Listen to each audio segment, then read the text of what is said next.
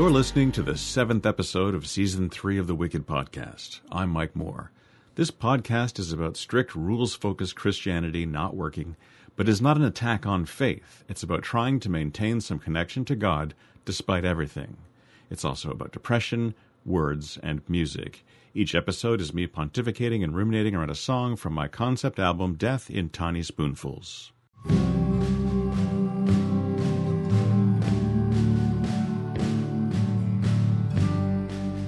Episode 7, Just a Kid. Trying to maintain some connection to God despite everything, eh? How would that work?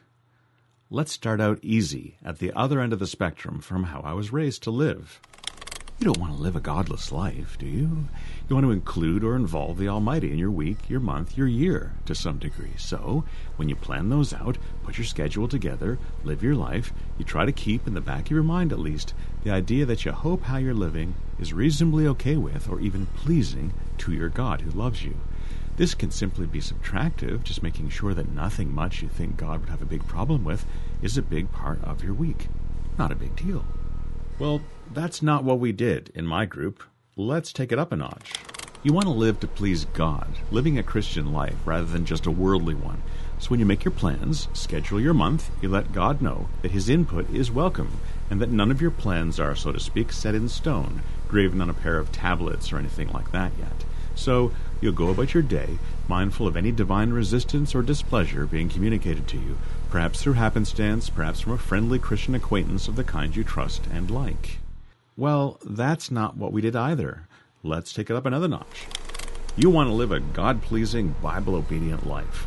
You can't put anything on your weekly schedule without feeling that God has flat-out okayed it first. So you pray about each thing, and if you feel that God and His spokespersons at church have no objections and are in full support, then it's okay with you too.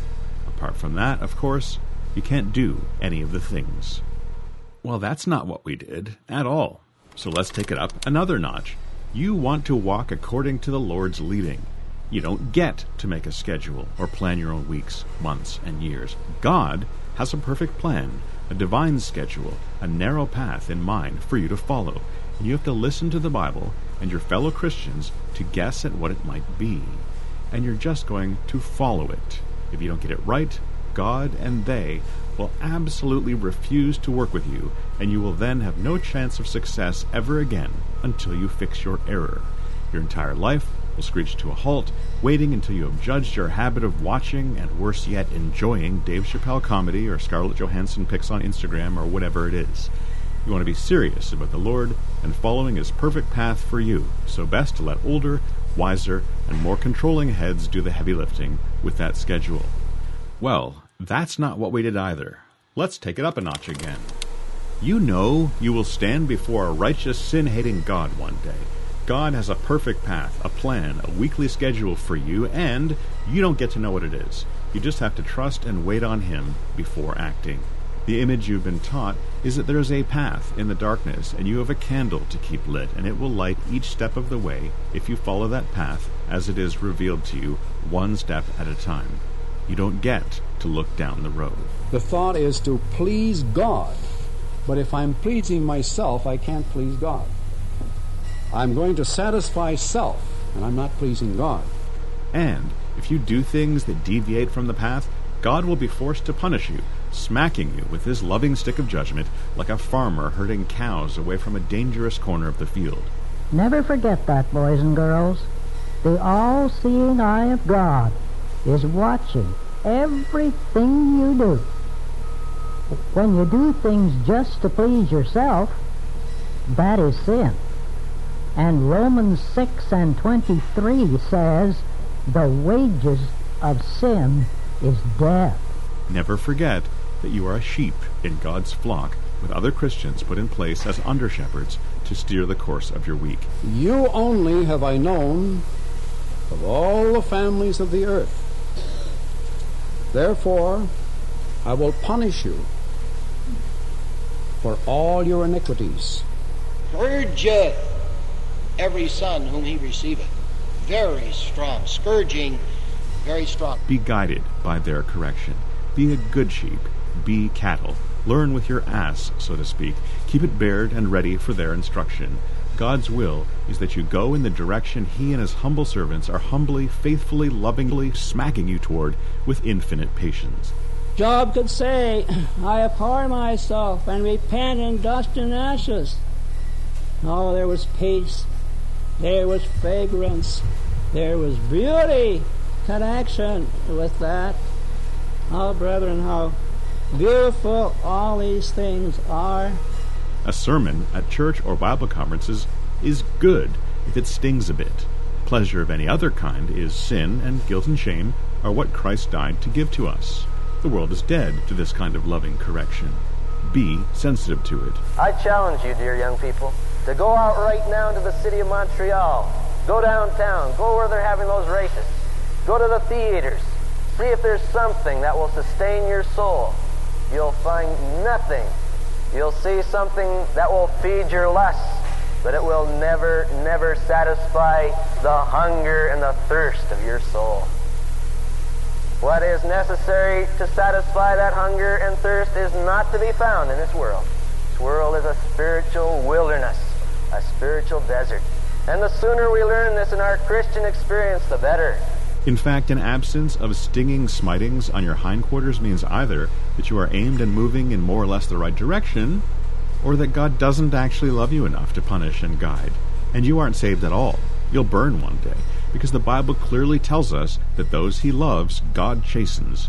So no chastening, no swats to make you more chaste, more devout, more conformed to God's plan for you, might simply be evidence that you aren't one of His children at all, and so He has no divine plan for you besides an eternity of torment in the darkness and pitch-black flames of hell, with only the weeping and wailing and gnashing of the teeth of the enormous congregations of all of the other flambéed fake Christians to ring in your flaming ears in the dark forever. Or worse yet, you might get kicked out of the brethren. That's what we did. So you needed to ask Jesus into your heart again, and really mean it this time, because remember, God loves you, so stop listening to that rap music. The fact that you want to might be a sign you aren't really saved at all, and should ask Jesus into your heart again, and really, really mean it this time. Furthermore, then, we beseech you, brethren, and exhort you by the Lord Jesus, that as ye have received of us how ye ought to walk and to please God, for never say that you're walking with God if you're going in a path of disobedience. God will never walk with you in that path. Back in the day, it scared the hell into me to try to dial this how to include God in my daily life thing back a bit from where that knob had always been tuned to from childhood up. In case you didn't notice, our knobs went up to 11. What would turning it down all the way to 10 feel like? Terrifying is what. Michael Vetter was raised in my Plymouth Brethren group and met a depressed, brittle me in my teens, both of us pining after the same girl. His family had a fairly out-there take on spirituality while still trying to work within the Plymouth Brethren system. Kind of a Buddhist philosophy is as soon as you can be free of yourself and be one with God and have your focus so solely on Him that you don't look at yourself, well, it comes across as impossible rhetoric. Like, it does seem Buddhist. Like, I have a couple of times in the podcast put Ethel Hayhoe's husband, Bert Allen, saying, we have to be empty vessels. Are you an empty vessel? Oh, dear brethren, are we empty vessels? As one said before, the fullness of God waits upon an empty vessel. And it's that idea of emptying yourself, that if you had any wish or any emotional landscape or any thoughts or any direction or passion, that all of that needed to be surrendered. And it's so ubiquitous. I'm seeing, Stryper is back and all these Christian groups, and they're all like a giant Christian chorus singing surrender, surrender, surrender. And I think, like a lot of Christian things, that's exactly the wrong advice for me. I think the advice for me should be fight. Get back up and fight. Yeah, I think if you're an empty vessel, then there's nothing in you. Yep. I think you want to be a full vessel. But if you're an empty vessel, the vessel is still you. Yeah. You are still the vessel. If you can't take the you out of the equation, and that's the beauty of it. The idea is to have the Spirit flow through you and things to come out of you that no, they're not from me, but they went through me, and I was able to color them with me. And that's the excitement of being in this body as an individual. It's me. Right. And God is the author. And I remember that, that worm of the dust theology that we were so fond of in our group, where I am nothing and I'm worse than nothing. I'm my own worst enemy, and I have to empty myself and get rid of self, and everything I want is terrible and horrible and vile. And your father once said that we have to be very careful that we are not disrespectful to things that God created. Yeah, I agree with that. And I think one of the darkest periods of my life was back when I first met you, and I was, after this girl or that girl, and the way I thought I was going to get them was by being as holy and as God-focused and as spiritual as I possibly could be. And so I was getting up at 5 a.m, and I was getting on my knees and praying and reading my Bible, and then going through all of this like painful flogging of myself for any thought that would enter my head that wasn't, and it's like amongst existence, and it's devoid of experience, absolutely devoid of experience. Like you don't do anything. You're kind of useless to a boss, let alone God or anybody. You're useless to the world if you're empty like that. It's like you're saying, I'm a robot body for God to put a brain into of his own device. And he actually seems to have created our emotional, intellectual landscape and wants us to explore and wants us to grow and wants us to interact and connect and argue and agree and disagree. That's what I think. I am in total agreement with that. Yeah. Because it's almost like we were taught that the body was like the least important thing, which in many ways I can go along with that. But then they were acting like, how are you dressed and how do you look and what's your hair like and what are your clothes like? And all of that is all that we care about. And as far as something inside, there shouldn't even be anything inside. That should just be empty. And so it seems like there's something twist in the middle of that argument, that we're no longer being a person inside. We're empty inside, and only the outside has all the rules to control it. Yeah. Of course, there's not supposed to be any rules. No. And yet there's so many rules controlling the outside shell. Very, pharisaical at the age from like 17 to 19, somewhere in there. And it makes my skin crawl. I'm like, I don't even want to remember that. You're trying to be that, or you're supposed to be that? Or you thought it would work? I was trying to be the most sensitive and holy and all these different things that I was trying to be. There was a level of me that knew that it was all an act. I was putting that on. Performative is a word I keep using this season in the podcast. What's weird is that my version of what you're talking about was much more mechanistic. So that robotic reading of the Bible every day and the robotic learning of everything and the prayers, and it was all mechanical and repetitive and empty. There certainly wasn't sensitivity or emotion that was supposed to be in any of it, which suited me just fine because my emotions were inconvenient. They all involved wanting to kill myself and other people. And so we just didn't go there. And then I wrote these songs where it would burst out. So much of how you're used to life going, how you expect it to work, is learned in childhood. I guess I learned that there was a cloud of church expectations filling the air we breathed, with my parents at my elbow 24/7 to make sure I didn't need to be punished to remind me that I'd hurt the family status by deviating, appearing to deviate, or being rumored to have deviated from expected church image and behavior. There is little that is more valuable than culture. We can't really exist properly without having some connection to groups of other human beings, to families, groups, to society, and civilization. Oh, we say society like it's a swear word now, the source of original sin, the font of all evil, but we show wisdom when we realize that even if we didn't outright kill various African and other indigenous people centuries ago, when we just worked to stamp out their culture, cut them off from it, orphan them from it, that was in many ways almost as bad. Many indigenous children survived the North American residential school system, but that didn't mean that they were okay. With their culture the next best thing to surgically removed, they often never figured out how to put workable adult lives together. Substance abuse, crime, and suicide ravaged their communities. These people had been broken simply by cutting their culture out of them. One of the real tragedies of underparented children is that they are rudderless and rootless, disconnected from what would normally be a family, a community, and a culture. Crime communities and cults and the like have the appeal of offering a solution to that clear need for a community, for a culture. So the cult that I was in was started by a pedophile.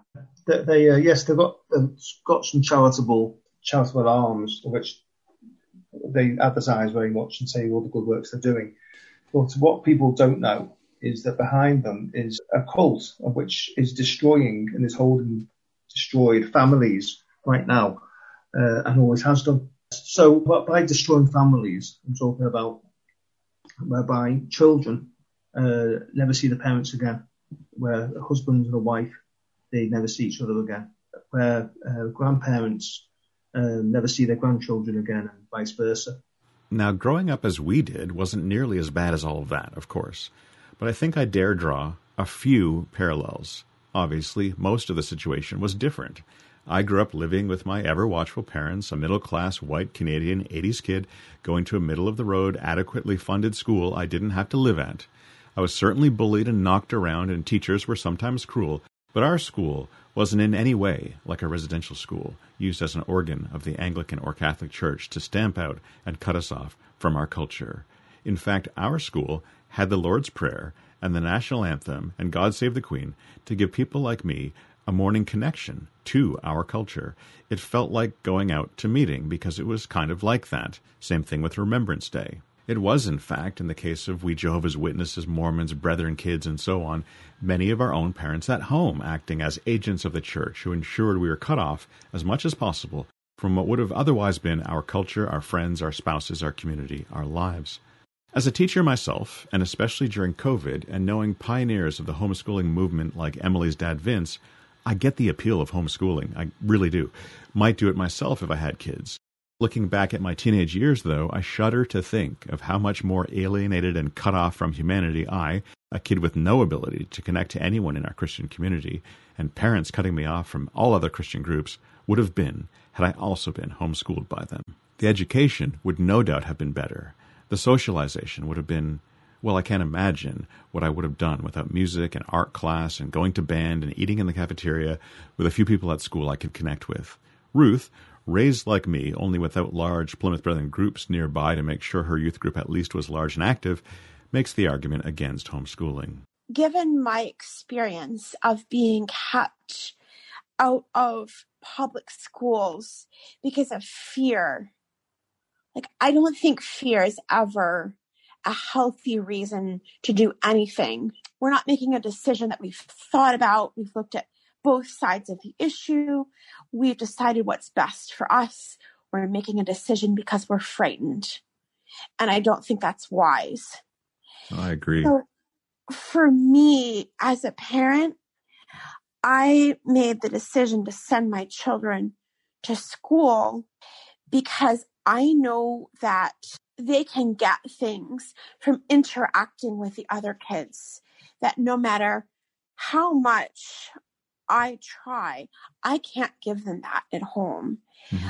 I know that it's so important to me that my kids have relationships with other trusted adults, like trusted teachers, counselors, other adults besides their mom, that they can learn to have those relationships, because I think that's so important for those formative years.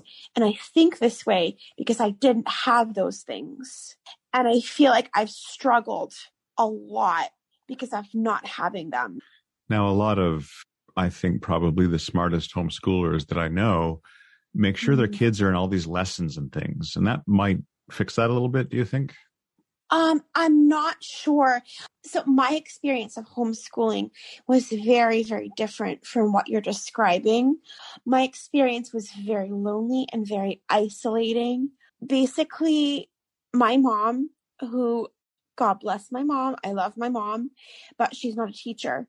So basically, she would send me off with the workbook, with the material. She would expect me to complete the assignments, but she wouldn't teach me the work. She wouldn't talk it over with me. She didn't work on it with me. So there was no one teaching me. Mm-hmm. Basically, I was just sitting down with workbooks every day, reading material, answering questions. I wasn't discussing what I was learning with an adult who knew a lot or had been educated or had had a lot of life experience. And for me, the only young people that I was allowed to mingle with at that age were the young people in meeting. Now, it's really important to understand, I grew up an hour and a half drive away from meeting. So we weren't part of the everyday lives of the meeting people because we lived far away. Everyone else lived close by. They went to the same grocery stores. They went to the same schools, the same community. I grew up very far away from that community. Like social media, for good or for ill, it's really changed, I think, how we relate to people. Like some of my very dearest, closest friends are people I very, very seldom see in person, but I'm very close to them through social media, and I'm close to them in real life. Like we call each other, we talk on the phone, whatever, but we have real life connections. Mm-hmm. But we didn't have this in the Plymouth Brethren. No, we didn't. It is painful to think back to how absolutely socially awkward I was. You know, when I was first venturing out a bit, when I first ventured out to my first job, or when I was just trying to interact with people after high school. And it is so hard because it didn't have to be that hard for me. If I had just had more interactions during those high school years, I wouldn't have struggled that way. You might have used the word ventured and found that other people didn't understand what you were saying. You would learn to dumb down your vocabulary a little bit when dealing with certain people and not say ventured out. Yeah. When you're talking to a 15-year-old, then it's easier if your manager at work doesn't understand a lot of the words that you have. Like that, I think that's a big one. That I think that being above average intelligence and being eccentric and having trouble connecting to other people your own age sort of all go hand in hand. And this is what I think school can help with or not. I don't think school magically fixes that. Chris remembers missing his friends at school when his parents took him out of the system to homeschool him. Was that experience that you had, that you just got on your bike and off you went and your parents didn't know exactly where you were? It didn't happen very often. We were in the middle of a cornfield. Right. It was probably, I didn't drive back in where I grew up, but probably 3-4 miles to town. I remember one time we started homeschooling and I was probably 5th, 6th grade, but I missed my friend. You're not getting on your bike. You're not biking to see friends, and you're not going to school to see them either. You're not seeing kids unless they're meeting kids, right? Right. So one time I got on my bike and biked to town. And I got there after school was over. And it was very strange seeing people. And I was like, hey. Jonathan Haidt suggests that it's getting increasingly rare for kids to ever be allowed to do that at that age anymore. Yeah, well, I wasn't allowed to after I came back and told Mom. Right. So your mom was very forward-thinking. Michael took his kids out of school and started homeschooling them when they were living in Brooklyn, hobnobbing with very progressive parents. Rather than needing to hide a television from Brethren parents, he and his wife had to hide their kids' toy guns from the children of progressive parents. Your kids used to live in Brooklyn, and your kids lived in a trailer going across America. So you must have some thoughts about all that stuff. Living in Brooklyn raising the kids there was really hard because, well, there's a lot of brilliant, smart, cutting-edge people in Brooklyn, but the whole tendency towards protective thing, you know, the kids weren't allowed to have toy guns. None of the friends of my kids had any kinds of guns, and my kids begged for it. You know, they want, and I was like, no reason not to have, you know, play with toy guns, bang, bang. You know, it's how I grew up. The kids would call them Hoosiers. Like I was saying before, we didn't use the word gun. Mm-hmm. That was one of the things, and like trying to hide that from other kids. The kids were a little more wild. My kids, than the other kids in Brooklyn, and they had a hard time hanging on to friends because they would go over to the friend's house and they would go crazy and they would have a great time and the friends would have a great time, but the parents of the friends would be like, I cannot handle this child. Mm-hmm. And I don't know if it comes down to, like you say, the coddling of the children and saying, oh, what do you need? You know, what are you feeling? And like trying to put your own feelings and say, oh, are you feeling like a woman today? You know, like this. Daddy and mommy need to go. Like, are you feeling ready to leave yet? Are you, Tyler? Instead of saying, Tyler, you know, get to the car, it's like, are you ready to go yet? Who is the parent? That's my question. Like, who's the parent here? Are you going to be a parent or not? Like, step up to the plate. It was hard for me because I'm not an aggressive, I'm not an alpha person. Then there's also fighting against the other end of it. My dad came to us when Douglas was young, and it was like, we were all at a family get together, and he was like, you know, I really don't understand why you're not disciplining your child, you know, over this thing, and like completely like stepping in and saying, you guys aren't doing this right. Wanting some corporal punishment? Yeah, for things that he had done wrong. And I was like, no, like he's intelligent. It's not like you just spank him because it's not a cause and effect. Like he did this thing, so that means he gets spanked. It's like, no, you talk to him, and if he understands, then you don't, there's no need for it. So your father spanked all you kids a lot, which is why you have such broken wills and lack of individual thought nowadays. Well, there is this whole idea of breaking the will, and the only child I worked on was Nathan. Nathan had his will broken? No, I'm saying that's the only one I didn't work on, I'm pretty sure. So you see the rest of you as having broken wills, and the rest of the better kids were very passive people? No, not quite. No. I know that, like, I saw all my brothers and sisters get spanked ahead of me, so I knew exactly what was required from a spanking, and I could put on the axe in an instant. So if I got a spanking, it was over. It was very, very short. I had the same thing in school. I would take the teachers right up to the point of getting paddled. This is back when they paddled in school, but I could see the breaking point, and I would back off right at the breaking point. And other kids would get paddled for the same exact thing I was doing. But I would have that radar. The closest I came was being taken out into the hall and getting down on my hands and knees and crying and going, please don't spank me, Mr. DeSanto. I'll spit shine your shoes. And I got down and I was rubbing his shoes. I put on such an act that he thought it was hilarious, and I got out of it just through the comedy of it. I did not have that game, because with me it was, there's a rule. And either it should be a rule or it shouldn't. And either I broke it or I didn't. So if you're angry with me, why? What did I do? And then it would become like a little lawyer versus adult thing of, you're angry? What did I do? What rule did I break? And they'd be like, well, you didn't exactly break an exact rule, but I'm unhappy. It's like, well, you should probably make a rule then for future. If this is a thing that is an expectation of grade 4 students, you should tell us with words, because that's how it works. That's what I was thinking. And that's what I was trying to achieve. I didn't speak to them disrespectfully. I was terrified of adult authority figures, but that's how my brain always worked, would be, I don't think I was almost ever spanked when I didn't think it was wrong of them to do it, because I didn't break rules. I didn't disobey generally. I didn't lie. I didn't steal. So every time I got spanked, there was just a festering resentment that things were not fair. And, you know, getting excommunicated from my church has not 100% cured that situation.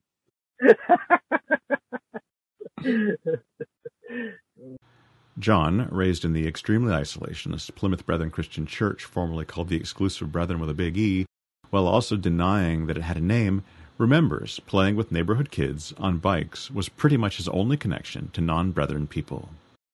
We'd be playing our bikes outside. We could go in the field behind the house and play football with neighbours. And when we were young, that was. He also saw these kids at school, but was not allowed to even eat lunch with them. Over time, PBCC kids increasingly were discouraged from playing with neighborhood kids at all, and eventually the church opened up its own schools with brethren-only students and regular teachers hired after being carefully instructed in what they were not to mention in class. I read a book recently that was talking about children having less freedom now than they used to have, and I have no idea if you would say that you had any freedom. The sort of freedom he's talking about is when you and I were kids, we had a fair bit of freedom to ride our bicycles and go meet our friends. So we'd get on our bicycles and off we'd go, and we'd explore nature and that kind of thing. And he was saying that kids aren't allowed to do that anymore. They have to text their mom, or they're not allowed to be away from the parents. But even in the Plymouth Brethren Christian Church, you probably have fond memories of getting on bikes and going all around. Yes, to 1988. Jonathan Haidt, writing the book The Coddling of the American Mind, points out that this was commonplace with 8-year-olds, 10-year-olds, and nowadays they would be horrified if a 12-year-old were to go to the park unattended. People have phoned the police because there's a child in the park without a parent who's 12. America's getting more and more like this. All of this is safety culture. It's bullshit is what it is. Absolute bullshit. And I know, my kids are outside playing in the yard and they're absolutely safe. And a neighbor goes by and is calling the police. Like, growing up, my goodness, I grew up on a busy road. We played out on the front yard all day, every day.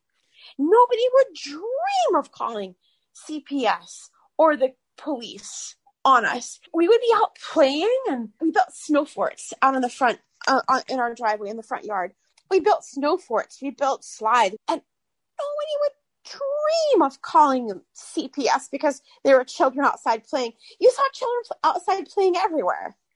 I say I've only heard that people are sending their 10-year-olds to the park and people are phoning the police or Children's Aid because the child's at the park. It's true. I didn't know that I would ever talk to somebody who it happened to them. It makes me crazy.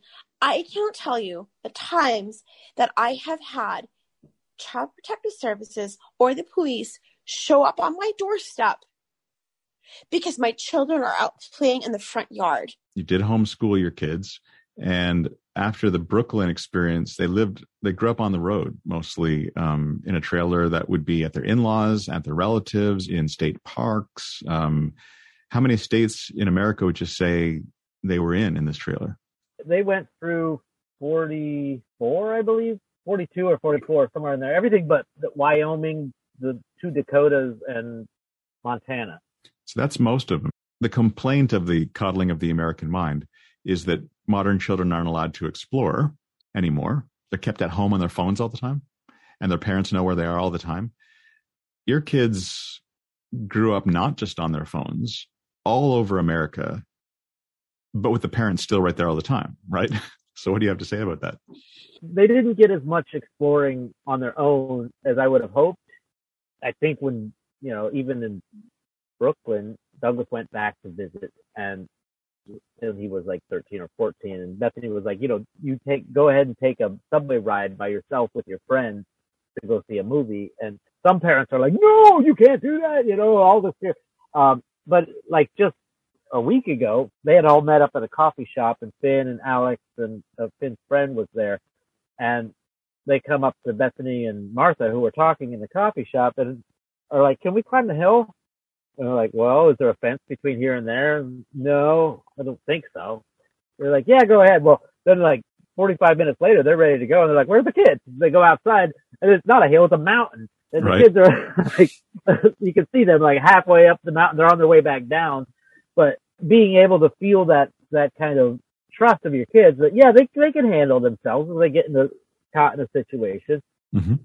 I think it helps a lot to live in Lackawaxen, Pennsylvania before we went on the trip, because that was an old school community that let the whole strip there along the riverbank. It was a summer community. They would come in and they would let their kids roam up and down, ride their bikes for miles if they wanted, just, come back by supper time kind of. And that's how we grew up. Yeah, and this is what's being presented by the book, and people have discussed a fair bit about what they think about. Is it really important that this seems to have been lost, that nowadays the kids aren't even leaving the house, they're just on Wi-Fi, or if they do leave the house, the mother's like texting them every 15 minutes with questions about homework and things. That's not the same. Even married couples, I know husbands that there's a real limit to how long they can talk to you before they start getting texts asking why they're not where their wife thinks they were supposed to be. It's usually a 10-minute limit to 15 minutes that they were supposed to have arrived somewhere and they didn't. So there's texts saying, where are you? What's happening? You've deviated from the schedule. That's not your marriage, is it? No. This whole constant availability of having a phone on your person drives me nuts. And I'm not not a fan of it. Raised in the Children of God cult, Angel notes that not only was she cut off from friends outside the group and pop culture, that this effectively took away all the female role models the other kids looked up to. Role models as trivial seeming as Princess Leia from Star Wars, Ripley from Alien, Linda Hamilton in the Terminator movies, Jamie Summers, the Bionic Woman, Buffy Summers, the Vampire Slayer, April O'Neil, friend of Ninja Turtles, Katniss Everdeen, and the female members of the various superhero teams such as Supergirl, Wonder Woman, Black Widow, Scarlet Witch, and She-Hulk. I had no female role models at all because all of the women were set up to obey God, and God was always a man. Yeah. You know, so it's that whole thing of like, at no point in your life do you not have to answer to a man. So you either have to answer to your father, or you have to answer to your husband, or you have to answer to God. So it sets up that whole dynamic as well of just always having to ask permission for your life from a man. I have a song, much worse for women, but the song, even me, a guy writing this, felt very much that I was in my 20s and I hadn't married. And as long as I was in my 20s and hadn't married, I was treated as not yet an adult. Yeah. Oh, totally. Yeah, less valuable. You're 24 and you start seeing things or wanting to do things. And when you start speaking, people dismiss it as, well, you don't know. You don't have a family. You're not old enough. Yeah. And I'm sure that worse for women, and also pretty much anyone who's not middle-aged seemed to get that. So they would encourage us to have kids as soon as we were allowed to have sex. First of all, they were abusing all the children, but they did release something called the Charter. And according to the Charter, you were not allowed to have sex until you were 16. But then they would encourage you to get pregnant as soon as possible. So I remember being like 21 and not having a child. And people would be like, what's wrong with you? And I remember being younger, like when I was like 15, and I had a friend who was 19 and she didn't have any kids. And I was just like, there must be something horribly wrong with her. And I don't want to be like her because she's 19, which means she's been having sex. Like she's been able to have sex now for like 3 years and she's still not pregnant. And it was just like, you didn't have value unless you had a kid, because obviously when you start having children, you're more solidified, you're more committed to the group or to the environment that you're in. And then we would get a day off, like as singles, we would get 1 day off. Parents would get 2 days off. Right. And so they would try and incentivize you to have kids. Like if you have a kid, you can have a family day and a free day. But if you're single, then you have to take care of the kids. So the parents can have a day off and you only get 1 day off a week. And like your spare time should be spent taking care of other kids, because what are you going to do anyway? Like you're just a single. So you know, it's a very pathetic life to live unless you have children. Culture matters. Community matters. Growing up as cut off from the other children living around you as our church could manage, not being able to talk to them about what was to become Gen X culture, the music, the movies, the television, the sports, the events, any of that, meant we couldn't talk to them at all much, couldn't go anywhere with them or be there as their adolescent milestones were reached. It stranded us in the church social setting the more our parents ensured we were cut off from anything else. That cutting us off from the rest of the kids in our town was, in fact, the main point of church, youth group activities, and all the rest of it. At time of recording this, teenagers are starting to be able to once again hang out in restaurants and shopping malls, go to see movies, go to dances, go to live music and sports in some parts of the world. And not having that for a year or two during COVID, during extremely key years in their development, it hurt their development, left them a little bit behind. They missed out on something related to life and life stuff, on the very same stuff a lot of us church kids did, only we had it year in, year out. At least they have the internet and chats with their friends online. Many of us were left alone in our rooms with our Bibles. Some Indigenous children went to residential schools not terribly far from their parents, were fed relatively well, had some teachers who were kind, were not sexually molested, learned a few useful things, and managed to succeed in the adult world. Others had it much worse, and some died. We found what may in time very well turn out to be graves. You weren't supposed to talk about it when it was going on, but that's how bad it sometimes got. Not for everyone, but for too many children. Not all Christian groups are the same in terms of strictness. Neither are Christian families. In what we would tactfully call high-demand groups like Mormonism, Jehovah's Witness, Orthodox Judaism, Amish, strict fundamentalist evangelicalism, and Catholicism, there is a range of experiences too. You can talk to the adults who lived it. Most kids don't die, of course. Some kids had loving parents and formed and maintained healthy connections to friends, relatives, and eventually coworkers, even if they were outside that insular church group that tried to cut the kids off from everyone and everything outside it. Others didn't. Child molestation and other forms of child abuse, neglect, substance abuse, and suicide are a sad part of things inside high-demand groups like ours. You aren't supposed to talk about that either, ever. And it's still very much going on right now, today. When a man will take away your control over so many private aspects of your life, is it any surprise some of them go that one extra step and intrude on your body and use it for their own purposes? We couldn't believe it back in the day, but some churches went out of their way to provide an alternative culture for the youth, so they'd have a church culture. Rap music, but with Christian lyrics. Church videos and concerts and shows. They had big events where various denominations would all work together to have a festival or show or summer camp or convention. If their non-Christian peers at school listened to Run DMC or wore Judas Priest or Bryan Adams t-shirts or talked about going to the Lollapalooza Music Festival, they had their own Christian stuff to fill that cultural gap. They might have DC Talk, Amy Grant, or the Newsboys in their Sony Walkmans, wear Striper or Petra t-shirts, and look forward to going to giant Christian music festivals. But some churches like ours were almost entirely defined solely by that performance of ritualistic separating from the world and what would otherwise have been our culture and community. We didn't replace it with sanitized, Jesus-up substitutes. Parents just cut their kids off more and more from more and more of it without providing anything to replace it. That leaves a hole. It starves your heart. It stunts your emotional development, gives you an odd relationship with pleasure and fun, makes you meet them with a reflexive fear and suspicion response where a curiosity-joy response would otherwise have developed normally. Our church cut us off just as cleanly from all the local Christian groups and the things that were going on in the local Christian community as they did with the regular non-Christian stuff. That modern Christian stuff wasn't Victorian, so it seemed modern and worldly to many, too fun to be edifying and healthy. When we scheduled time at Red Pine Christian Camp, we booked a special week at the end of the season when only our members would be there instead of meeting and interacting with people from various different Christian churches. The camp staff, who normally split their efforts between cleanup work and preaching and teaching duties, all stood around mutely and threw away our trash while we sang our old hymns, and our own preachers, who we'd brought along, preached to us instead of them. The Red Pine staff weren't allowed to say a word. I was amazed one time to be standing next to a garbage can, starting up a conversation with the guy emptying it, and finding he was a church pastor with a great deal of Bible knowledge. Also, I knew that the Brethren Week at Red Pine Camp was almost entirely about the more liberal in our not-at-all-liberal group.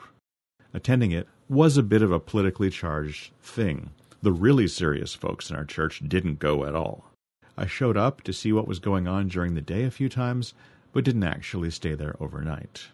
Looking on, thinking my thoughts, not belonging, not choosing a side, not having a side, as per usual.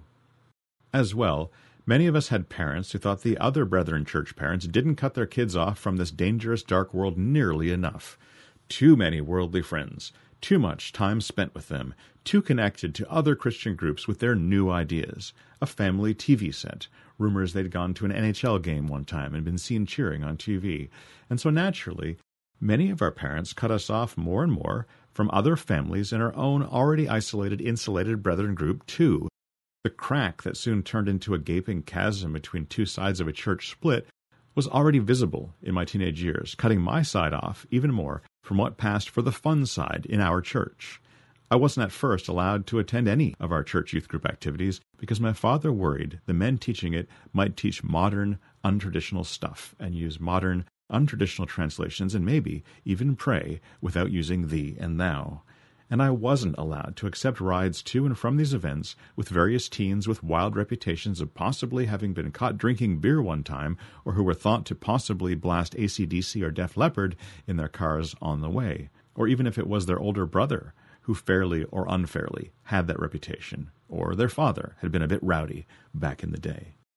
So teenagers like me grew up isolated from our neighbors and peers at school, in a church where we were isolated from not only all the other Christians in town, but even the more liberal teens in our own group. And the more people you cut out of your kids' lives, the more pressure is on you and your kids to damn well be stricter than those people you've cut out of it, to live a life that can be clearly seen to be more sterile, empty, and alone than theirs, more silent, colorless, and dead. It is a contest, and these lifestyles tend to escalate. You have to do more and more, or should I say, less and less, to give the correct performance of Christian devotion as a family. Every month, new limits arise. At the height of this in my family, and as the church division and my adulthood loomed, I stayed more and more in my room and wouldn't come out, and thought about how I could possibly escape the obligation of living like that a single day more. There didn't seem to be any point at all. More on that later. In our group, like any other, mileage varied. It really helped if your family had money. Ian's family had a pool table in their basement and an Intellivision video game system too. Lisa's family had a swimming pool and a trampoline. Jeff's family had a cottage on a lake where they spent their summers water skiing and wakeboarding and so on, with people their age over all the time to do likewise. David's family went skiing in Whistler and sometimes Banff in the winter, with trips to Florida, to Disneyland, and places like that some summers. It also helped if you were into sports. Will played football for the school team, and his folks let him play away games too, and even go to football camp overnight. Tim and I both played in the high school band, but his family allowed him to go on band trips and to band camp, while mine didn't. Tim's family also participated in music student exchanges, allowing a worldly person from Alberta to stay at their home one time and bringing him out to the breaking of bread Sunday morning and everything. It was weird. Most Brethren kids' parents weren't teachers, so this meant that parents sometimes were working evenings and certainly away from the house during most school holidays. For those other kids, summer and Christmas and spring break meant a break from adults, from teachers, and from parents alike. For homeschooled or teachers' kids and ones with housewife moms, summer and holidays meant that pretty much every moment we were at home instead of at school, both parents were there with us too, watching every minute of every day. And mine were of the opinion that summer holidays were a time when kids ought to learn how to work. Doing hay, picking rocks, gardening, cleaning the chicken coop, slaughtering and cleaning the chickens, cutting, splitting, piling and carrying firewood, stuff like that.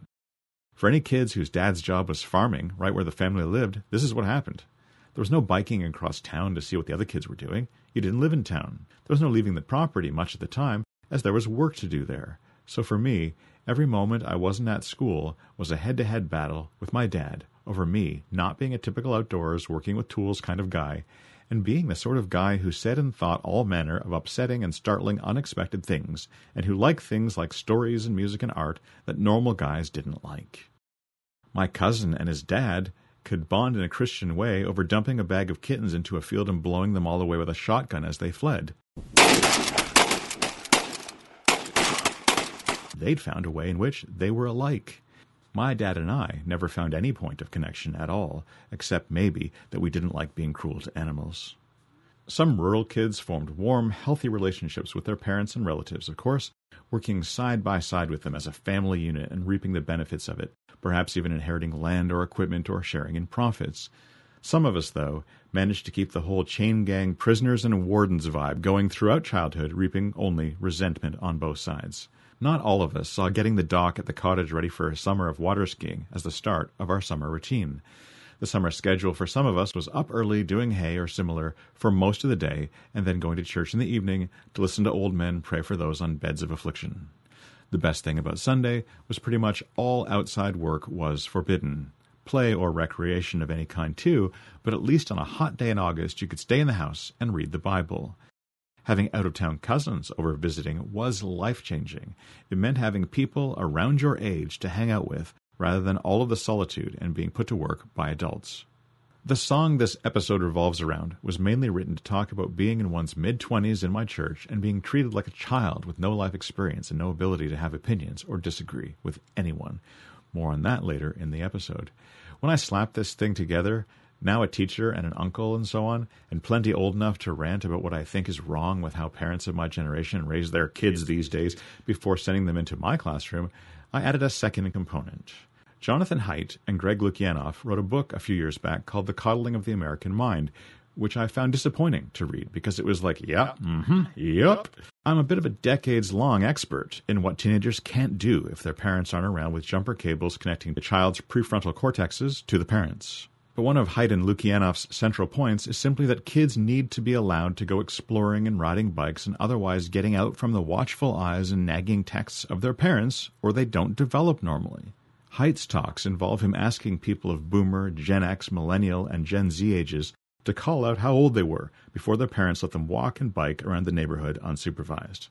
With my generation, it was typically age 6 or 7, depending on where you live, with millennials tending more toward 9 or 10, and Gen Z being first allowed to explore maybe age 10 or 12, and then often with continual phone contact to supervise them. Here's Haidt on Bill Maher explaining some of the thinking, which I then asked my listeners about. But kids born around 1995 had a very different childhood from kids born a few years before. And so research by Gene Twenge and others show that kids born after 1985, they don't get driver's licenses as much. They don't drink as much. They don't go out on dates. They don't have sex as much. What are they doing? They're sitting at home on their devices, talking with each other. And this seems to be changing social development. And we know this. This is not just some, perception from outsiders, because the rates of anxiety disorders, depression, self-cutting, where they have to be admitted to hospitals, and suicide, all of these rates are way, way up, especially for girls, and it all begins right around 2011. And so it's when this generation first enters college campuses, and 2013, that's when all this new attitude about speech comes in. Isn't another reason that they're sitting home instead of doing all those fun things is because the parents insist on watching them all the time? Exactly. The main break from my parents was getting on my bike, going across the road to Curry's house, where there was TV and a mom smoking, swearing, and drinking alcohol, but with a friendly cooperation with my parents that she would certainly not be letting me do any of that, except a very moderate amount of brief TV watching, with the assumption that it not interfere with Curry's mom's own TV watching on the single TV, his little brother Doug's children's TV watching, nor contain anything much that my parents might object to, nor was I to be over there primarily to watch TV. In fact, what I was supposed to be doing, Curry and I mainly did. We rode our bikes on the farm side roads from about age 8, shot BB guns and slingshots and bows and arrows, threw pebbles into the creek, threw hunting knives at trees and fence posts, fished, and generally ran around outside. To my dad, this was proper stuff for a young lad to do. Unfortunate that I chose to do it with someone who wasn't from the meeting. John Blackstar, astronaut.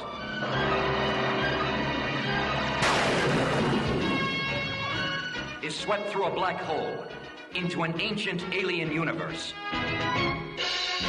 When I was little, I'd catch a surreptitious episode of Black Star or the Dungeons & Dragons cartoon if I was at Curry's on a Saturday morning, which I usually wasn't. I am Dungeon Master, your guide in the realm of Dungeons and Dragons. And as I got a bit older and might be over in the evening,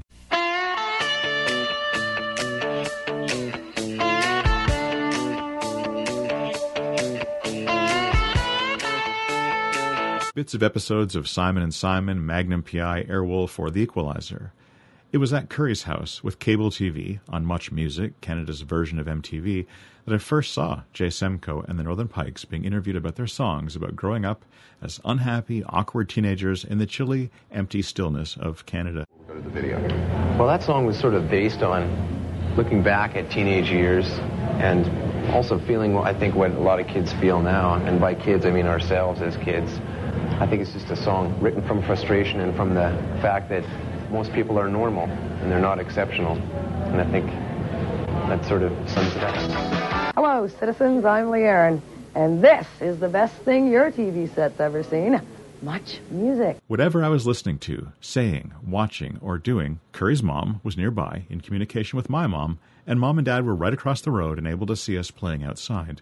Curry's grandpa lived next to him, and if we did anything he didn't like, he might speak to us or to Curry's mom or my parents. My parents didn't like me playing at houses unless they were across the road or belonged to my cousins or the better behaved of the brethren kids with a mom every bit as watchful as mine right there who was likely to tell not only my parents but the other parents in the entire church anything I did that was bad. In a fit of silliness, I remember once covering the N on the Raisin Bran box with my hand as a child so it said Raisin Bra. and I was spoken to immediately by my aunt for my silliness and lack of decorum.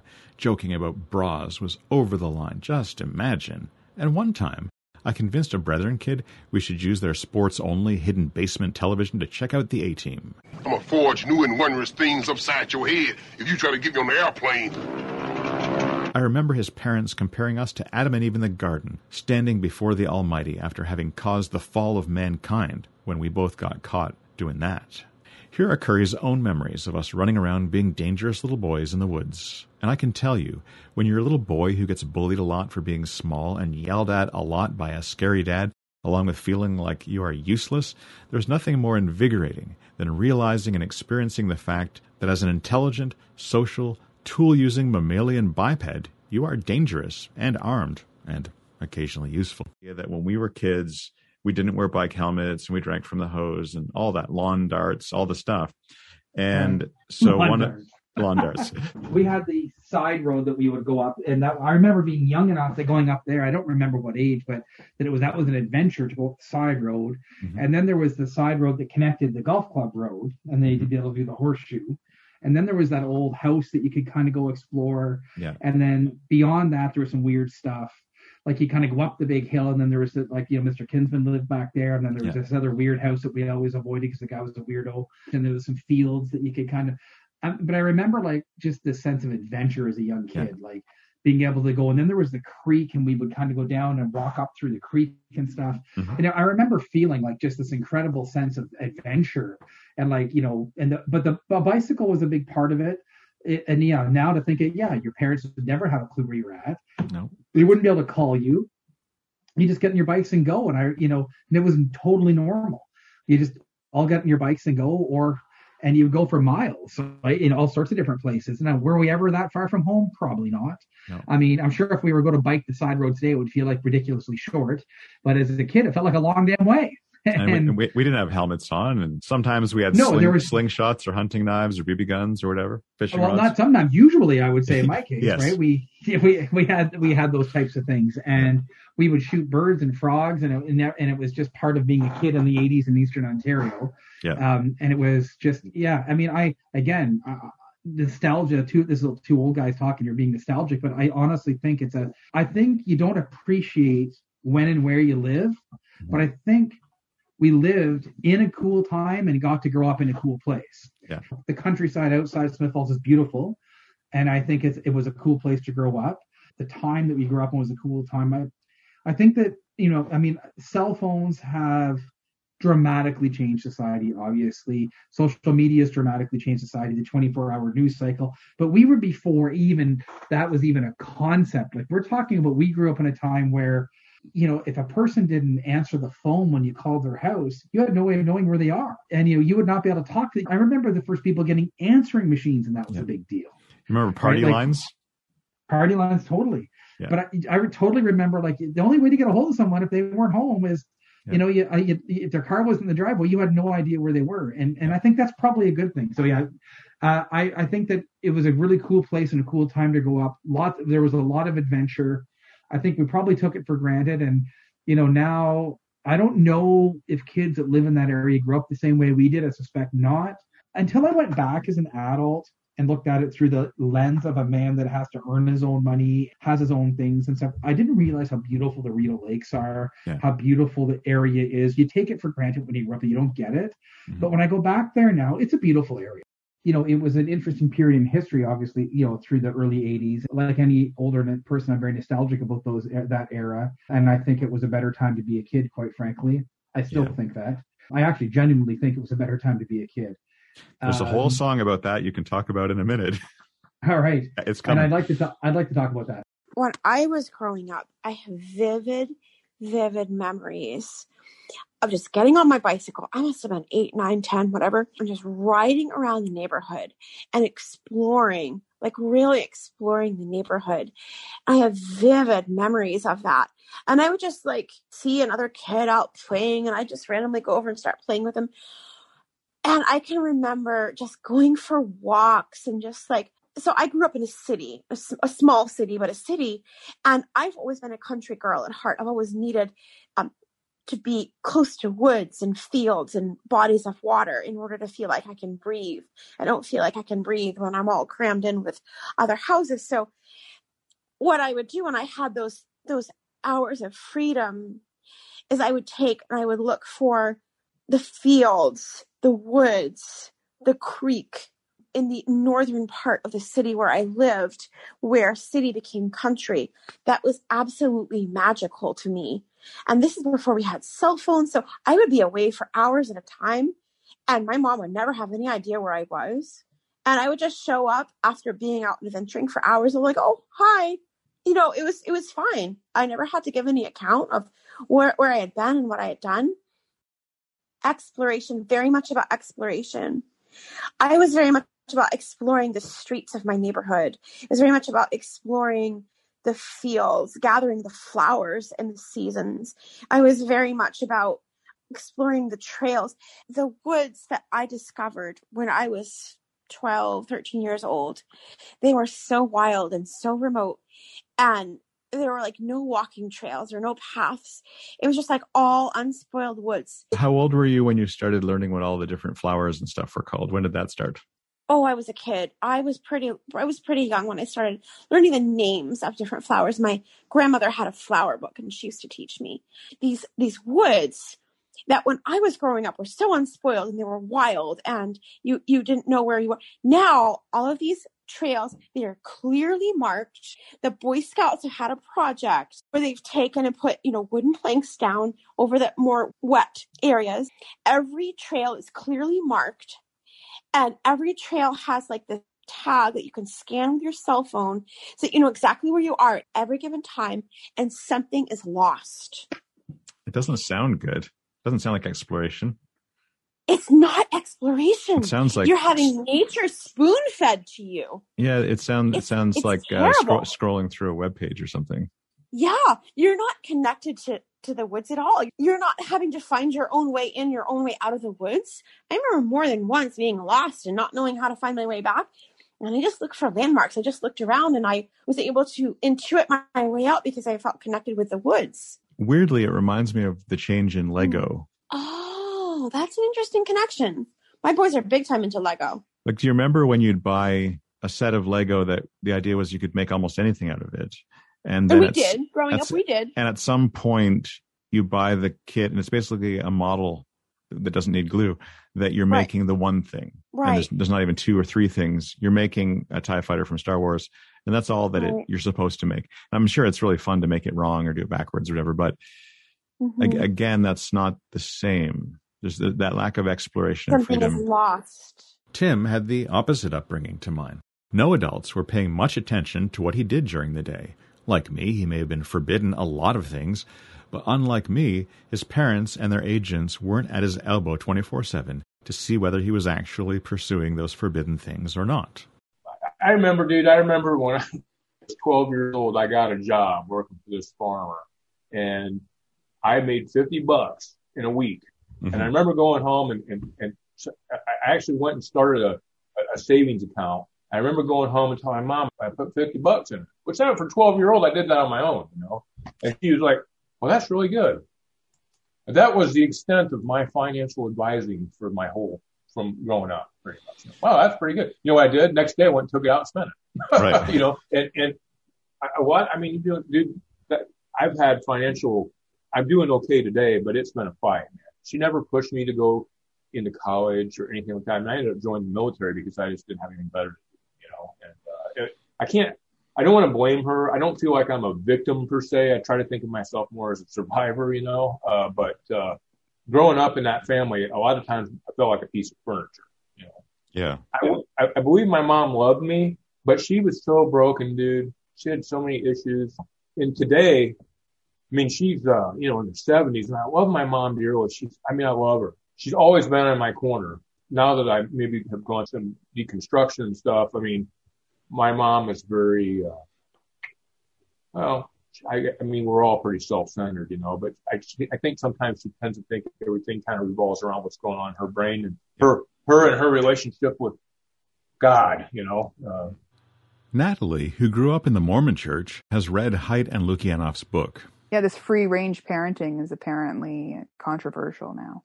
But when I was 8, my mom's like, hey, I got you a paper route. It's on the other side of town. You know, so I was biking all around my small town at 8 years old. I walked to kindergarten, and it was a mile from the middle of Smith Falls through the poor neighborhood. Wow. And we didn't think anything much of that. No, it's definitely a major shift from when I was a kid to now. Do you think it's having an effect on the kids' autonomy and ability to cope? Yes, I do. When I was 8 years old, I was all over the place. I was in the forest. I was exploring in the creeks. You know, I was just getting dirty all the time. And maybe it's not because that we're not allowing our kids to do that, but they have other distractions so that they're not bored enough to go on adventures anymore. That makes sense. I saw kind of a creepy bit of research that someone's doing right now in Ottawa. He's basically suggesting that because of phones, in many ways, kids have never been more socially separate from their family and other relatives, and they've never been more creepily in real time, constantly connected to a whole bunch of people their age. Mm-hmm. So they're kind of this weird electronic web of shared consciousness. Yeah. And meanwhile, they don't have those connections to their aunts and uncles and grandpas and stuff that we needed because we didn't have phones. Right.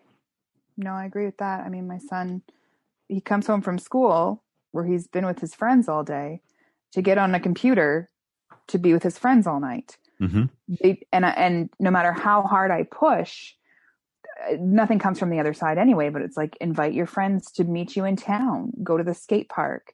Mm-hmm. Here's some money, go to the store, bike, ask your friends to meet you there. Nobody's going outside on their bikes. Apparently that's the generation, is that increasingly they do everything online and not in person. Yeah. I never thought I would hear them say that there's never been a generation that's less sexually active in recent memory because they're just on phones. Yeah, they're not getting up to no good. They're not drinking as much, not doing any of the things because there's no more physical. It's all virtual. Yeah. That's troubling in a weird way.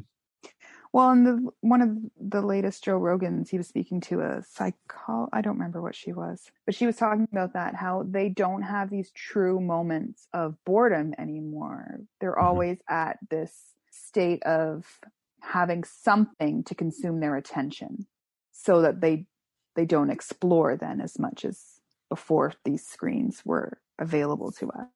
People my age are shocked to hear that kids respond to videos and movies the way we responded to Shakespeare, maybe. As that they don't have the attention span to watch a movie.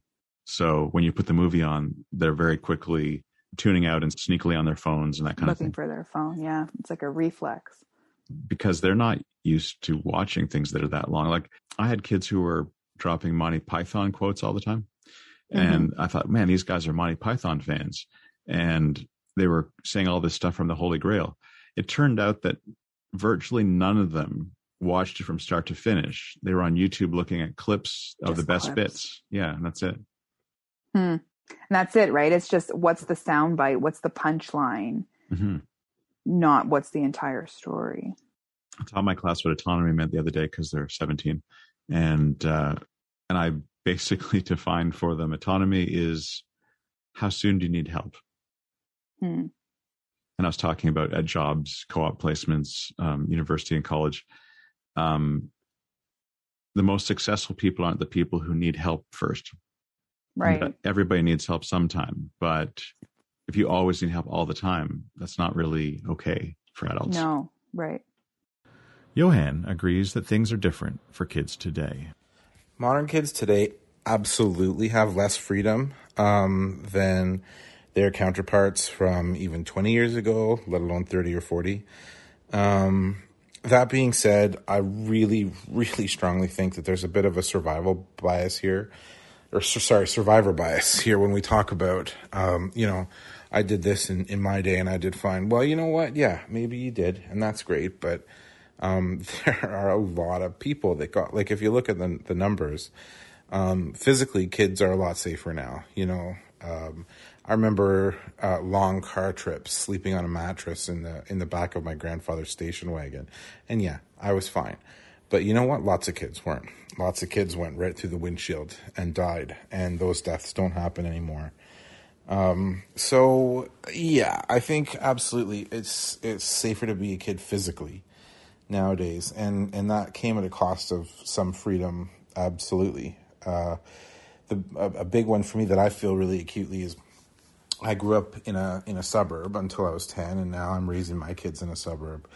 And when I was a kid, I had quite a lot of freedom. You know, I wasn't allowed to cross the highway. I couldn't go onto private property. I was allowed to go down certain streets, but not other streets. But I could go like a long way. I could be gone all day on my bike as an 8-year-old with my friends, and that was fine. That was okay. Nowadays, like if I'm at the park with my kid who's almost 7, and she falls, 4 feet off of the play structure, and I don't run over there immediately, I get dirty looks from everyone. Like, you really have to be on kids, and a lot of the activities are so structured now that you're constantly going everywhere with them. So I absolutely I had free reign in the neighborhood, and you still see that. You see that in communities like mine. We specifically picked the street that we live on because we saw lots of kids, lots of young families, and there are quite a lot of kids in the neighborhood who are I call them feral kids. They're just loose, and you can see the dads. Usually the dads are out walking around dinner time, trying to track them down, hunt them down, get them back into the house. And that's weirdly kind of nice, actually. It's nice to see because it's more like what I grew up with, but I would say that's the exception, not the norm these days, for sure. There's an age difference between me and my husband. I don't know if that makes the difference. He's more of the, I want to call it helicopter parenting, but he's certainly more concerned with what the kids are up to and if it's dangerous or not, and if they're going to get up to no good. I am more like, they're good. They're in the neighborhood. Let them get on their bikes. Let them explore. I did a lot of that when I was a kid. He did too, but he got into trouble with it. That's why I think maybe he's worried. Do you have any answers to like all the Jonathan Haidt stuff? Is there anything you do in raising them that... No, because despite what he says and me agreeing, it's still really hard. It's hard to fight all of these things because they are convenient and they are everywhere. Culture is a real thing. Yeah, I guess so. So, I mean, they took away the TV and I couldn't understand what all my friends at school were talking about. So they were ranting and raving about the Dukes of Hazzard, Knight Rider, or the A-Team, which tells you how old I am. And I didn't have any idea who any of these people were. And they would explain to me, and I would imagine in my head. And it was quite something years later to watch the show and see what they were talking about and how wrong what I was imagining was. Right. And it makes me think, if I had my own kids and I did something like saying, like, you can't have a cell phone until you're 14, or you can't have Wi-Fi after 6, or like the sorts of crazy things that would occur to me. Yeah. I would essentially be cutting them off entirely from their own generation. Yes, but that's not a good enough reason all the time to not do it. I still don't know what I would do. Like we cut off the internet at 9. Really? And I just try to put in a lot of the things that I enjoyed as a kid too, right? So, okay, you're going to watch something. We'll watch this old movie with me. The kids in my class, one of their, what seems to be all of their favorite wind down, just relax activity? I don't know. Scrabble. Really? You wouldn't think, you just wouldn't think, but like the kids who are least into school that you could imagine, I think, and to be honest, when we were all locked down and we're at home and we didn't see human beings or anything, I thought as soon as I get back in the class, we're going to start playing like board games and stuff. Mm-hmm. And they're on their phones and everything, of course, but there's something about they're sort of sitting elbow to elbow and they're sharing the tiles and putting them on the board. There's something that they've been missing that I think Scrabble and similar, like Boggle, who would have predicted that kids would get aggressively competitive about Boggle? Oh, Boggle's amazing. I don't think they're trying to beat each other so much. It's a whole playing with the words, making each other laugh with funny words or rude words or personal insults or whatever. Yeah. But it's a social thing with words, and I can't argue with that. That's right. No, it's the social part too, especially.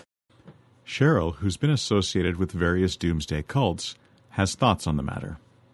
And so his theory is that we're doing that and that people are not developing autonomy or the ability to negotiate social problems without pulling adults in. What you're describing is my children's childhood, and how I was like him, and what he said, especially because I had no parents. I made the rules. I came home when I wanted. I left when I wanted. I wandered in the desert, encountered incredibly difficult things. Sometimes the police had to be involved. I remember once someone had to go get stitches because we threw a rock. I mean, things happen. And something really, really horrible could have happened to us, but it didn't. I didn't experience anything super horrible in my eyes, but I knew of other people who did.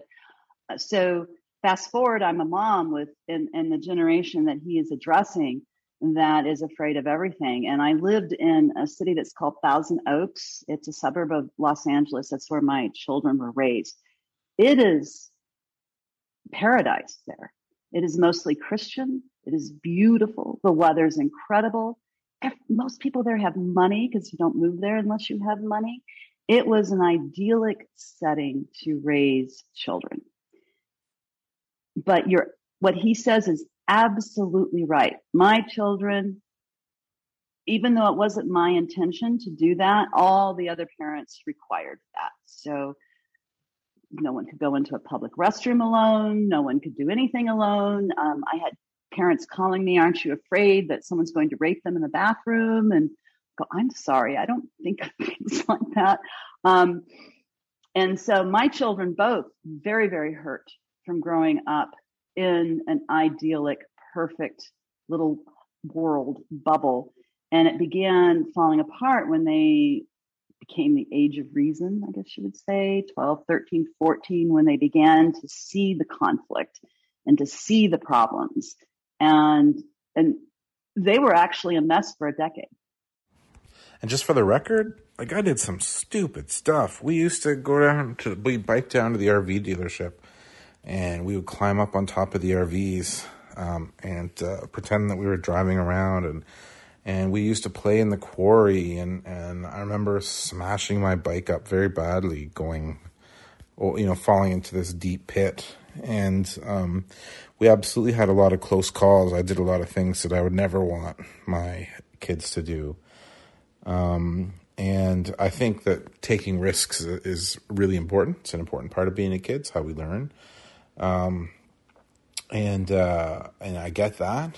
But I also think that as parents, we have a responsibility to make sure that those risks can be taken in a safe way. So I don't love the idea of my kid playing in a quarry, but I'm happy to take her to try the ninja course at the local trampoline park, which is still risky, still scary, still dangerous, but in a slightly more controlled and safer way. Ben points out that keeping your kids still and quiet in old-school Victorian Brethren church services was a matter of keeping or losing status there. Your children being quiet in a pew is a sign of a good parent. Mm-hmm. A child that's being unruly, it means they're probably bad parents. These external indications that are completely judged and looked down upon, making that person, making that single mom, single father totally uncomfortable, or whatever the situation is, because they're just instantly judged for what, from an outside behavioral change. So yeah, I guess the general, we're changing behavior, not hearts. Michael was one of those young people who, unlike me, who hated kids, entertained himself at meeting and Bible conferences from a very young age by clowning around, roughhousing, and generally entertaining and riling up other people's kids. The kids those people were trying to ensure strode around the Bible conference in quiet, solemn reverence all day. I knew many girls and guys who, when bored out of their trees, would go connect with the even more bored little kids who were desperate for distraction. Some young teens like kids, and for no creepy reason. That was a challenge to figure out ways that you could still be free and not get labeled as somebody that, was going off the rails. Or I was big on finding any way I could break through. And one way that I used to do it was like you described in one of your podcasts of the first time you saw me was with a kid on my shoulders. I would go to the children, and I would talk to them a little bit, and then I would grab them and pick them up and put them on my shoulders, and I would run around. And at first they would scream, and then they would be delighted, and then their parents would freak out because their kids were having way too much fun, and they were obviously hurting me, and they would blame the kids, and they would yell at the kids.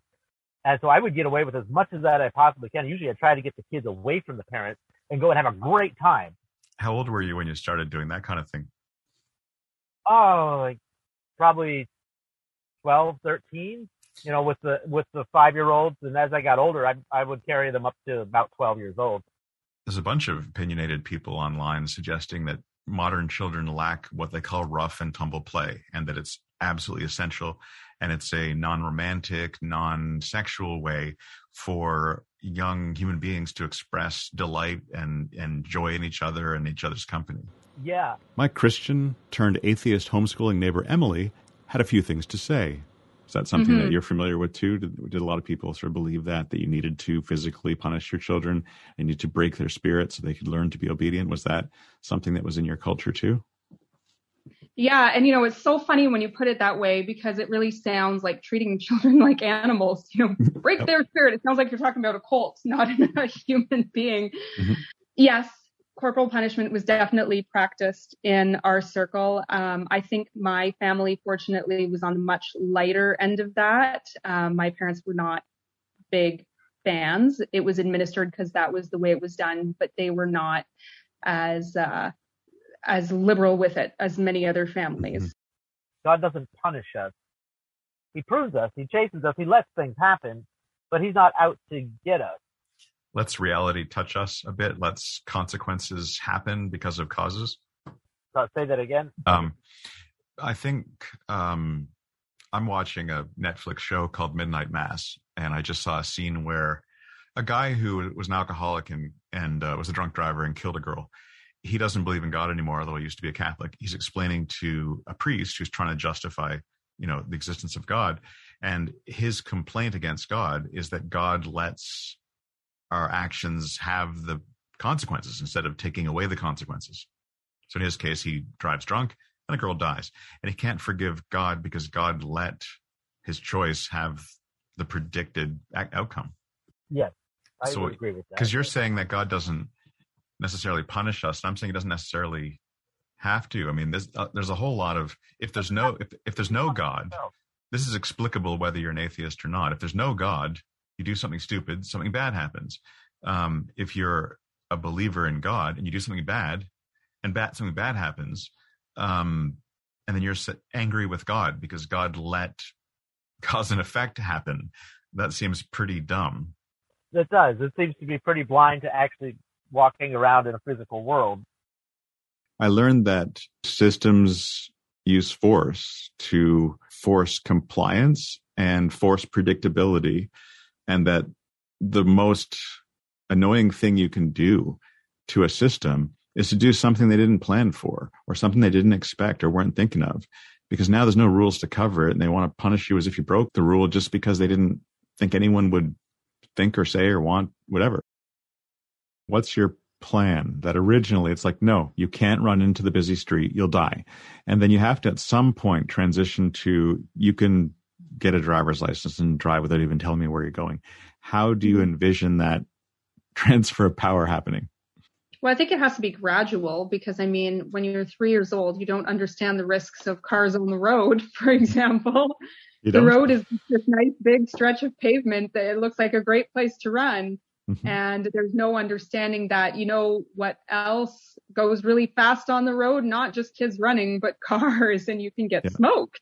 Mm-hmm. So as the maturity of the individual builds, then more responsibility can be given. And I think that's different than just exerting power. You can definitely be in circumstances where you've got a domineering parent or church leader or boss or whatever it is, and they just get off on exerting power over people, and their rules are arbitrary. Who knows why they're doing it? They just get off on being in charge and making other people feel like crap. So that is one thing. And then the whole, gradually building somebody's knowledge and confidence and maturity before they can take on those additional responsibilities. That's a whole other game. I indulge a rant to Curry, explaining what teacher training leads teachers into in terms of educating kids. When I went to teachers college, they basically told us anything that created you, anything that teachers did to educate you is wrong. And you are not an experienced teacher like they were, but any random idea that you have is going to be awesome. So if it's new, do it. If it's old, it's wrong. Stop doing it. And so you won't be the least bit surprised to hear that I bought into all the teachers college crap at about age 30, that they told us all this stuff that was very modern. And then, of course, I tried it. And the first problem is that it doesn't work. But the second problem is the kids hate it, and the kids don't want it anyway. So some of my stuff is new, but most of my stuff is what worked with me that I can do. Not like I can't be Mrs. Fitchell. So not everything that teachers did, I can do it because I'm a different person. But this idea that just because it's old, and that continues to this day, there are principles that basically they look at your stuff and they say, well, isn't this essentially what you did last year?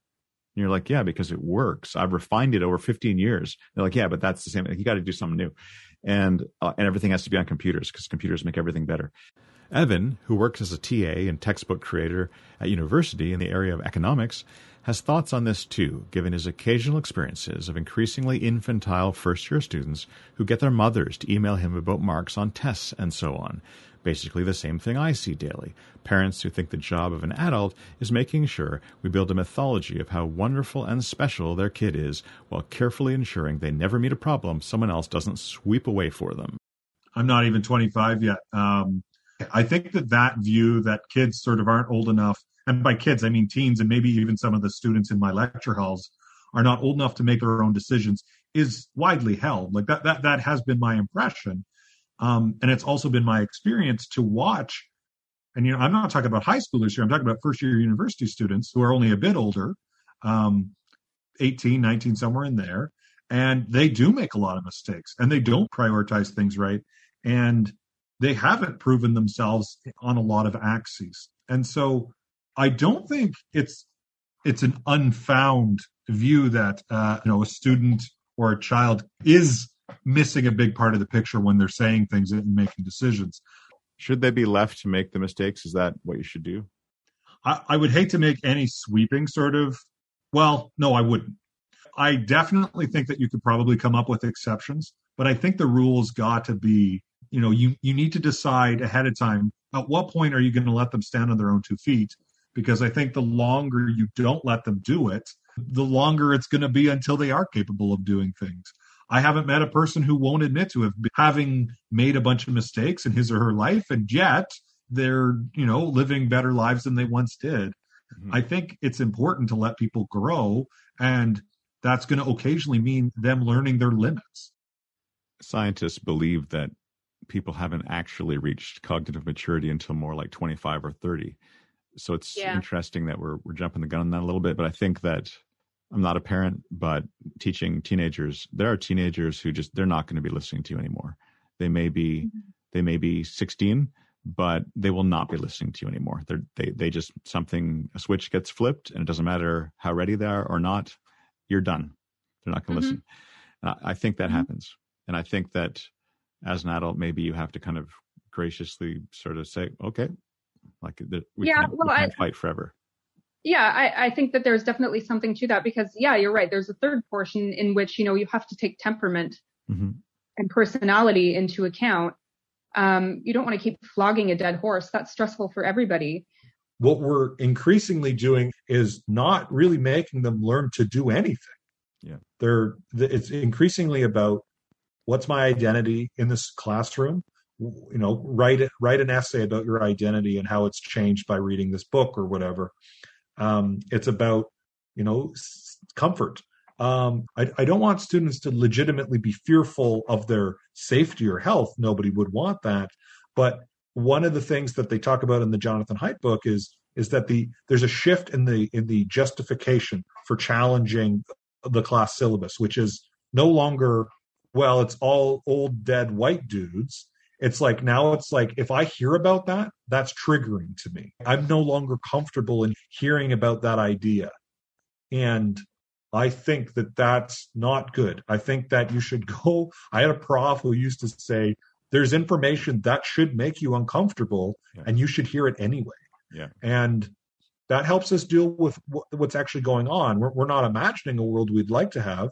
We're contending with the real world. And that doesn't mean we shouldn't push harder to try to have a more idealistic world. It just means we need to take stock of what we have, understand it, and then maybe we can work towards fixing what we agree are the problems. Melody remembers being raised to gain no life experiences and thus not be permitted opinions, and this carrying over into being middle-aged and not being married or having kids of your own, but attending a church and trying to have opinions anyway.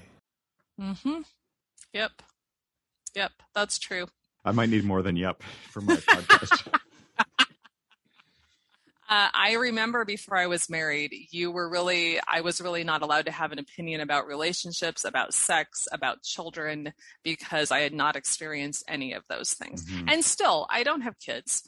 And society at large is pretty much like, well, you don't get to have an opinion about kids. True. And my reply now is, if your child is affecting my quality of life, I get to have an opinion about it.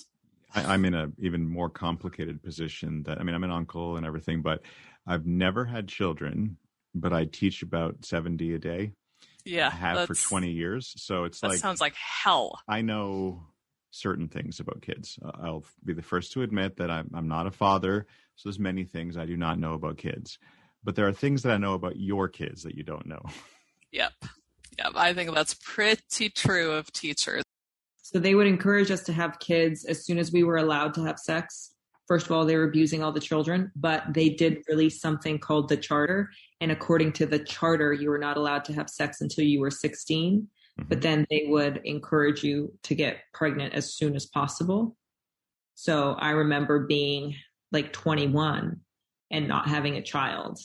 And people would be like, what's wrong with you? And I remember being younger, like when I was like 15, and I had a friend who was 19 and she didn't have any kids.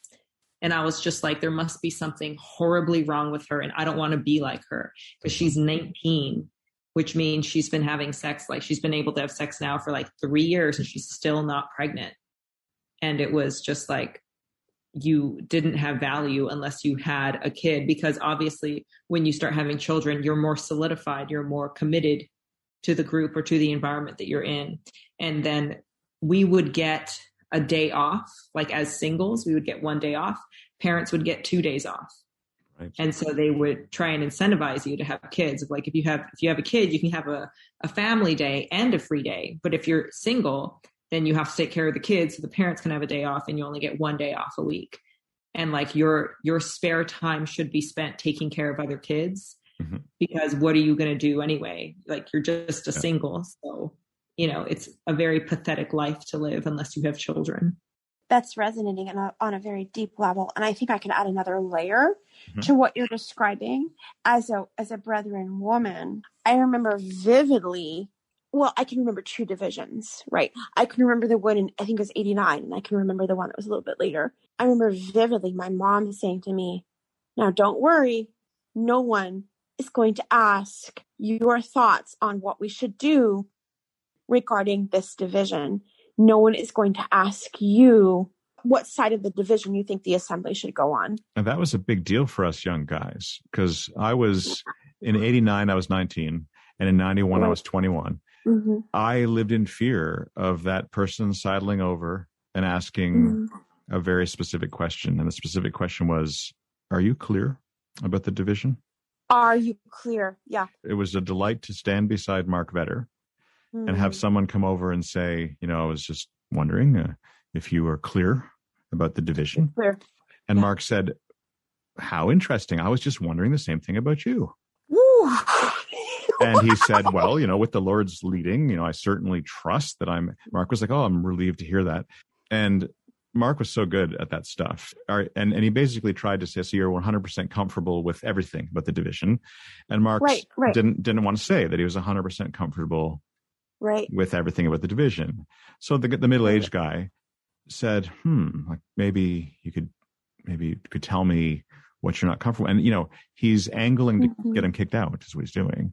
And, if you're a girl, you don't have to take a side. It's assumed that you're just with wherever you are, that's who you're with. Right. If you're 19 and you're a guy, you're in the mess. I went to the brothers meetings. So Mark said, well, I do have some thoughts, but he said, I think I should actually write them down. And the other guy, his eyes lit up because, man, you want some evidence to kick someone out. And Mark said, there's only one problem though. Mark said, like, I'm like 23. I'm not old enough to do this. So how about we do this? I'll write down anything that I feel I'm uncomfortable with. And you add to that list all the things that you feel that you're uncomfortable with. And we'll put our names to it. We'll put your name first because you're older. And we'll have that.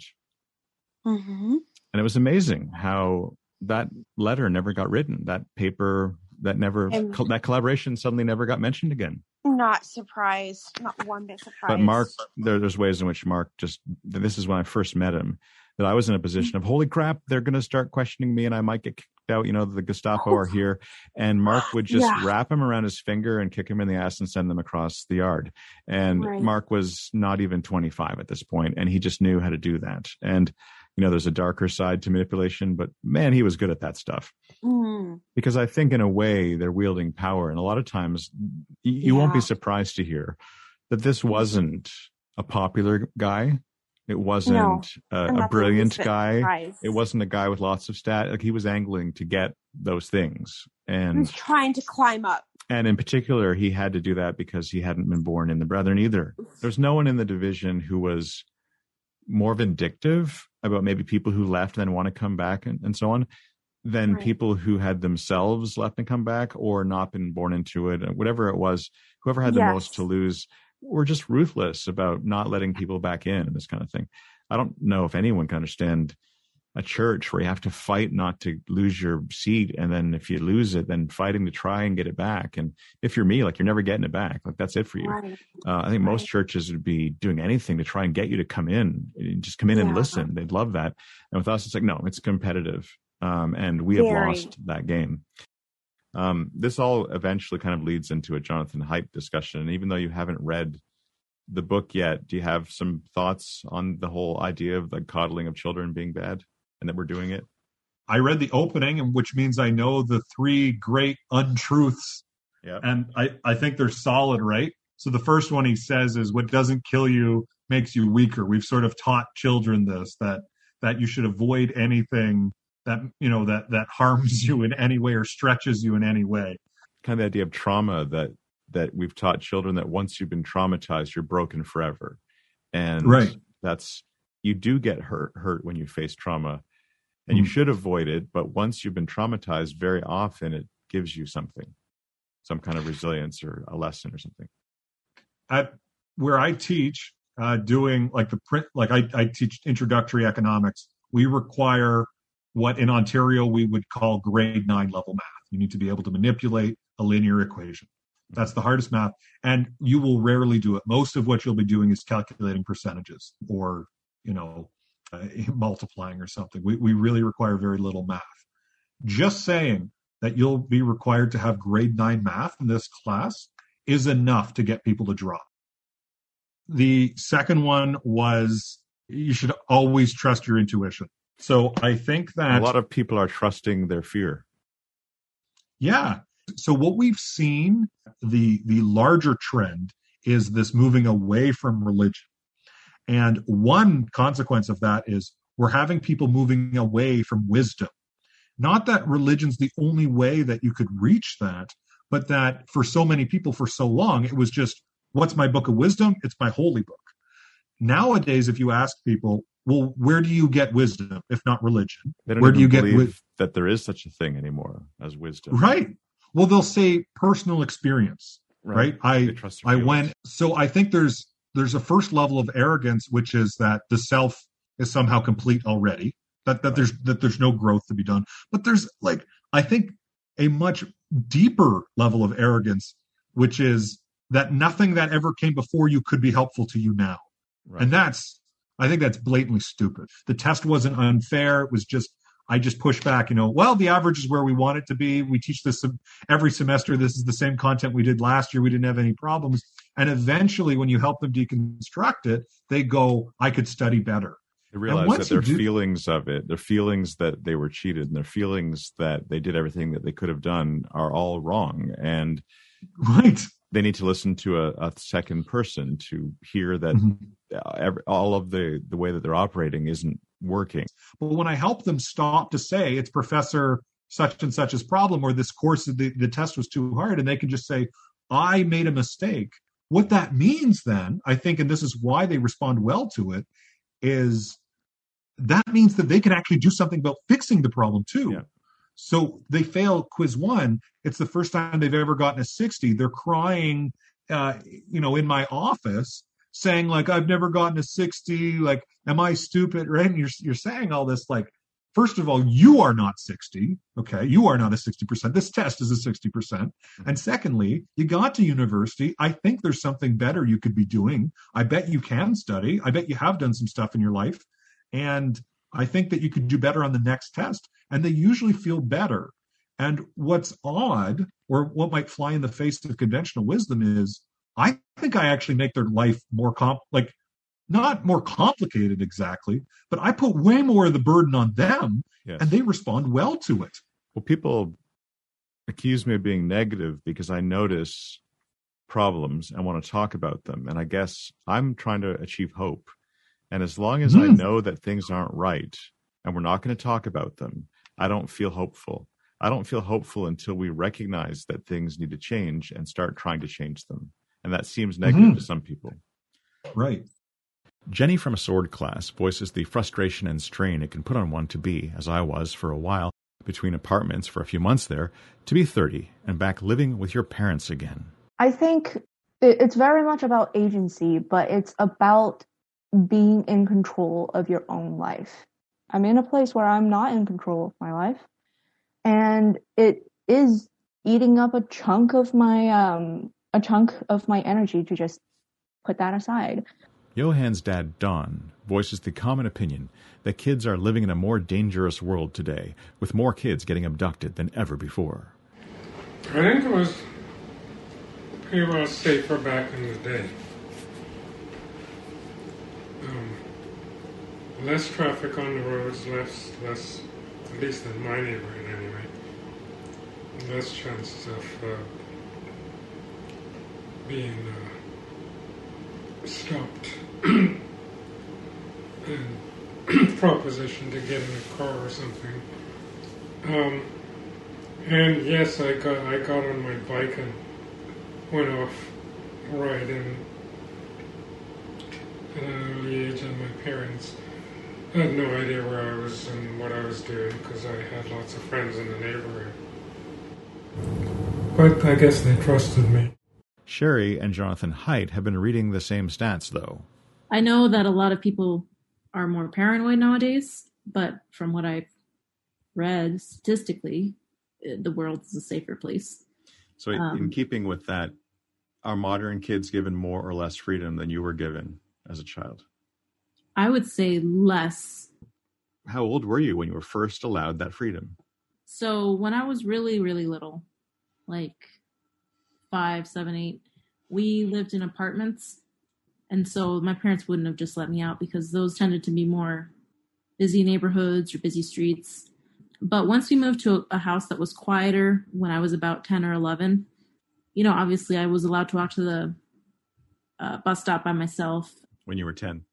Yeah, 10 or so. And then I didn't learn how to ride a bike until I was 12. But by the time I was about 12, my parents trusted me to, walk several blocks away or go to the convenience store, I walked to kindergarten when I was 5, like a mile. And so one of the things he's writing about in his book is that the age has gotten older and older, so that now there's a lot of parents that are really uncomfortable with their kids being out of range of them knowing exactly where they are until they're like 16. And they want a lot of like phones. They want to text and that kind of thing. I don't know. I don't know if I'll be like that. I could definitely see Chris being like that. He doesn't like it when our cat leaves the yard. Right. So I think they should be able to listen to the voice of experience as much as they can, but be allowed to stumble and screw up because, You can learn from experience, listening to experience, and you can also learn from School of Hard Knocks. I would wish to, provide the kids with as much guidance as possible, but, if you can't, you can't. Sherry and I kind of agreed that if you don't let them learn, don't let them make any mistakes, that they're not going to learn properly. Right. I agree. It's hard to teach people their limits when you don't let them. It's hard to believe that, something is a limit until you do it. But when I was growing up, my mom told me, slow down, don't eat that much, you'll make yourself sick. And that never happened to me, right? I ate and ate and ate, and I was a teenage boy, and I ate lots of pizza and whatever. And if it was candy, I could handle it. I went to Eastside Mario's, and I was just demolishing the garlic loaves, and I ate 8 of them, and then I threw up. And it was it really took me throwing up in a public bathroom for me to realize that, this is a real thing that you can overdo. 8 is too many, apparently. 8 is 8 is my limit. I don't want to speak for others, but I called my girlfriend and I said, and I was sort of joking a bit. I was like, do you think I should talk to Eastside Mario's and see if they had made the bread wrong, or maybe there was food poisoning. Why do you think I threw up? And she was like, are you joking? It's one of those things everyone knows, except you were the last person to find out. And so you feel a bit embarrassed, but yeah, that's a limitation. And so I guess the question is, do we want everybody to end up in an Eastside Mario's washroom throwing up their supper to figure out that, you can eat too much or you can overindulge? I'm fine. And I'm better now. So I think principles to guide you is a good idea. Rules seem strong. Yeah. And then somebody actually making a schedule for your life or having a huge hand in it, I think you've described a bit in your podcast, that's when it seems to go right off the rails, right? Is when, because they're on some level rejecting you when you're not allowed to make any of your own decisions, right? Yes. Just saying that, get out of the driver's seat, let me do it. And that seems to be, in my life anyway, they were saying, let go and let God. They're saying you have to follow the Lord's will. So all of the Christian talk was about surrendering all to the Lord. And it didn't take me too long to realize that they wanted me to surrender it to them to give to God. And I wasn't sure God was ever getting the package. Right. And if I dealt directly with God, that wasn't cool. Jay Semko of the Northern Pikes has adult children. And I have a daughter who's 25. And so they're kind of a little bit out of the school loop there, so to speak. But it's interesting getting their perspective on things, It would be. I think that the troubling part is with people that are still very much forming into human beings. This hits them much more than the rest of us. So I'm teaching 15-year-olds primarily. And what I'm finding is that it's like teaching 12-year-olds. Nothing against them. Some of them are brilliant kids, but they haven't really been developing for a couple of years in a normal way, especially socially or in terms of advocating for themselves or dealing with adults or whatever. We sort of had a couple of years where we just paused, and they need to catch up now.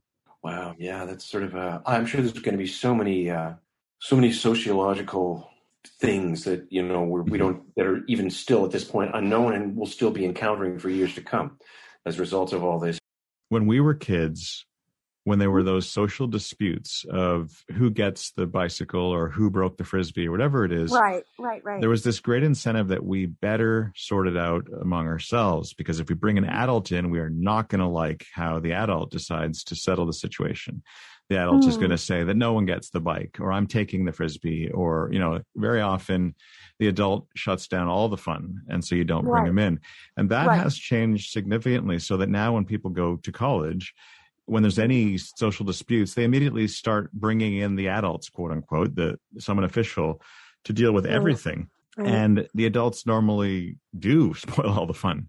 People are used to that whenever there's any kind of a dispute, you always appeal to authority immediately. And that people have lost the ability to negotiate without either they won't talk or it becomes abusive. And there's not that middle ground. The parents have an idea that an idyllic world can exist and that they can create it for their children. And their motivation is great. They want to create an idyllic world where their child is safe from everything, and they will go out and fight and defend that. It's the idyllic world that they've created that is the biggest problem, because it creates the wrong idea in the children that they too can create an idyllic world if they just shut up and do what they're told. One of the things I'm exploring is that not being content unless everything's ideal, that's not very livable. And yes, it doesn't have to be religion. It can be ideology. And I'm connecting the words etymologically. Yes. Ideology, ideal, idyllic. The idea that, well, in my head, I have an idea. And I think that what would be ideal is if exactly how I imagined it, that it should be able to be like that. And I think it's important to raise, especially adolescents, that just because you can imagine it in your head doesn't mean that you can make that happen and everyone will praise you. Right. And it doesn't match the actual experience we have living in this world. Anything idyllic is temporary, a day, a year, a week. We can have idyllic moments, but it's not sustainable every moment here in this world. It's not going to happen. So the lie is teaching our children just by what we're doing that the idyllic can exist and we can create it. So now we have, like here in the United States, we have a group of people who were sold this idea that an idyllic world can exist, and now they're fighting because they feel people are taking it away from them, when the truth of it is that it never existed. Isn't that both sides? That the one side is saying that the world is very problematic. I'm picturing an ideal world, and we can make that happen if we shut up all the right people. And the other side is the other side saying that we had the ideal world more or less, and now you've ruined it, and so now we're going to punish you and complain. I think most people have a good sense of who they are until someone tries to make them doubt it. And so, at the very least, it's not that people don't change or that, they might not realize that what they thought they wanted wasn't what they wanted. But I think every individual should be free to make that choice, to figure that out for themselves. It's their life. And so whether I think something's going to go well or not for someone doesn't matter. I'm only interpreting whether they'll have success with what they want to do based on whether I think I could have success. I have no idea. It might be a better fit for them. They might have more ambition or more drive or more discipline in order to go after what they want to do. Do you feel the experience of finding your own way is like essential to maturing in a healthy, proper way? Absolutely. Yeah. So if everybody gives you all the answers and said, this is your political position, these are your opinions, and this is your lifestyle, and this is your life, how you dress, how you comport yourself. I tried that. It didn't work.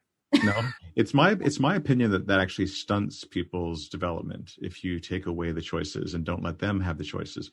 So I think people have to make their mistakes, and hopefully they're not. Yeah. And, when I was really little, I remember really wanting to learn from others' mistakes. And I think there is some wisdom in that. If you've seen 3 people jump off a cliff, maybe you'd consider not doing it yourself. Mm. But at the same time, I was too quick to dismiss people who wanted to learn from their own mistakes. I thought, well, how foolish. Why would you ever do that? Why not just listen to the people who have gone before and who are wiser or whatever? But it took trying that route for myself, again, me trying my own thing, because my parents didn't force me to do any of it. And seeing that it wasn't working for me, to finally understand, now I see why these people so insisted on learning for themselves, because there really is nothing like firsthand experience. I could read all the parenting books I want. I could babysit and have an idea of what works and what doesn't work for children. And I'm not saying that someone who doesn't have their own children has nothing to offer, but it is not the same as having your own. Yeah. And it never will be. There's nothing that compares to it. It's like the difference between learning about how to drive a car and actually putting the hours behind driving one. Have you ever had people sort of comment on how you're raising your kids and sort of cross that boundary and suggest you should be making different parental choices? Oh, yes. But that was really early on. I think I've learned since then, one, not to care what other people think, and also how to not engage in that conversation, not allow them to, continue to have a say or whatever. I'm pretty firm in what my own philosophy, and I don't know. Young people absolutely know who they are and what they should do. They're just wrong. They laugh. That's not true. I mean, they lack the life experience to know much of anything, yes, but that doesn't mean that their construction of who they are isn't perfectly valid. And that's such a hard thing for me as an educator and as someone who's getting older by the second, as we all are, I suppose, to come to terms with, is the fact that my experience doesn't trump their lived experience, even if mine is longer.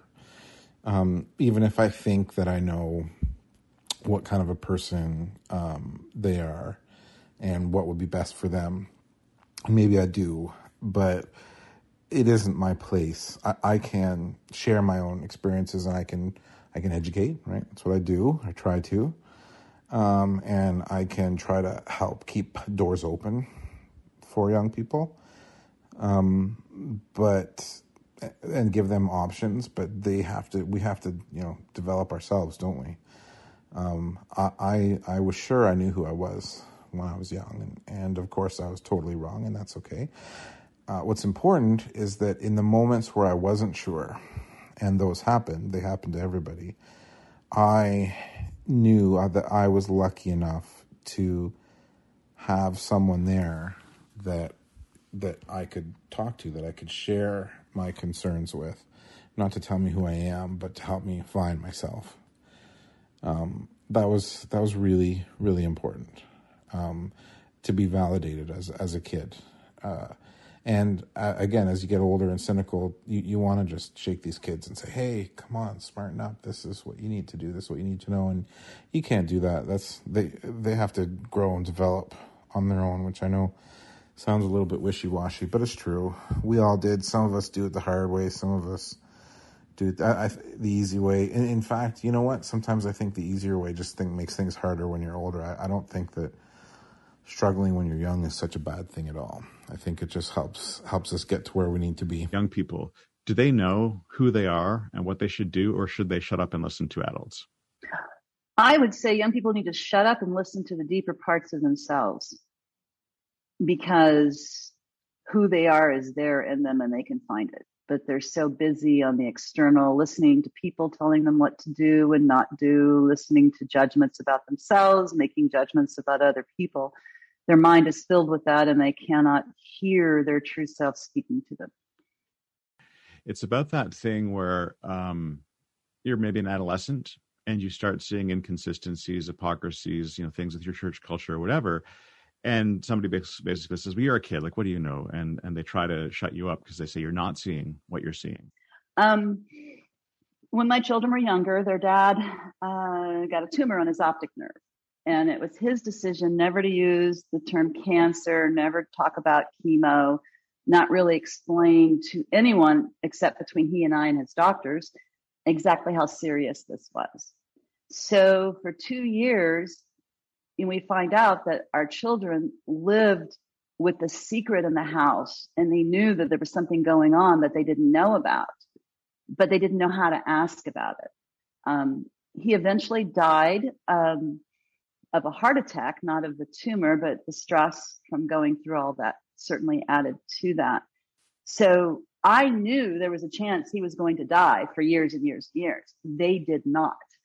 And I went along with the decision to protect them from this and to not tell them. So we do this all the time. We think we're protecting our children by hiding the difficult things from them. And so when they talk about it, we'll say, oh, no, don't worry. What they're really saying is you don't need to worry about that. But they're there. They're in the house. This is happening. This is the energy they're experiencing, or whatever the experiences that they're having. And you're denying that real experience that they're having and confusing them by hiding the hard stuff. Like Bethany's mom had Alzheimer's, and her dad, he found out about it from the doctor and decided never to tell her. Mm-hmm. That was his own decision, and I don't judge him for the decision, but it worked. It worked for them. She knew she was slipping, but she never had the excuse to say, "Oh, I have Alzheimer's," or I have to fear the Alzheimer's coming, because it was never told, and then it just gradually came in, and it's more like she gradually moved out. This reminds me of when you're talking about children. So she's sort of at the other end of the lifespan, and there's really no reason to bother little children or people who are dying with certain unpleasant realities, difficult realities. But don't you think that with adolescents and people who are younger, sometimes the words, you need them to be able to make sense of your world? I think you need them especially to interact with the rest of the world. Yeah. You need to know what the rest of the world is calling that. Mm-hmm. And if you have a different way of looking at it, well, you can communicate that. But at least once the kids of a certain age, yeah, I would agree. But I think there's benefit in not giving the word cancer more dignity than it deserves, because it's a whole spirit now that's out there. Everybody's fearing so much.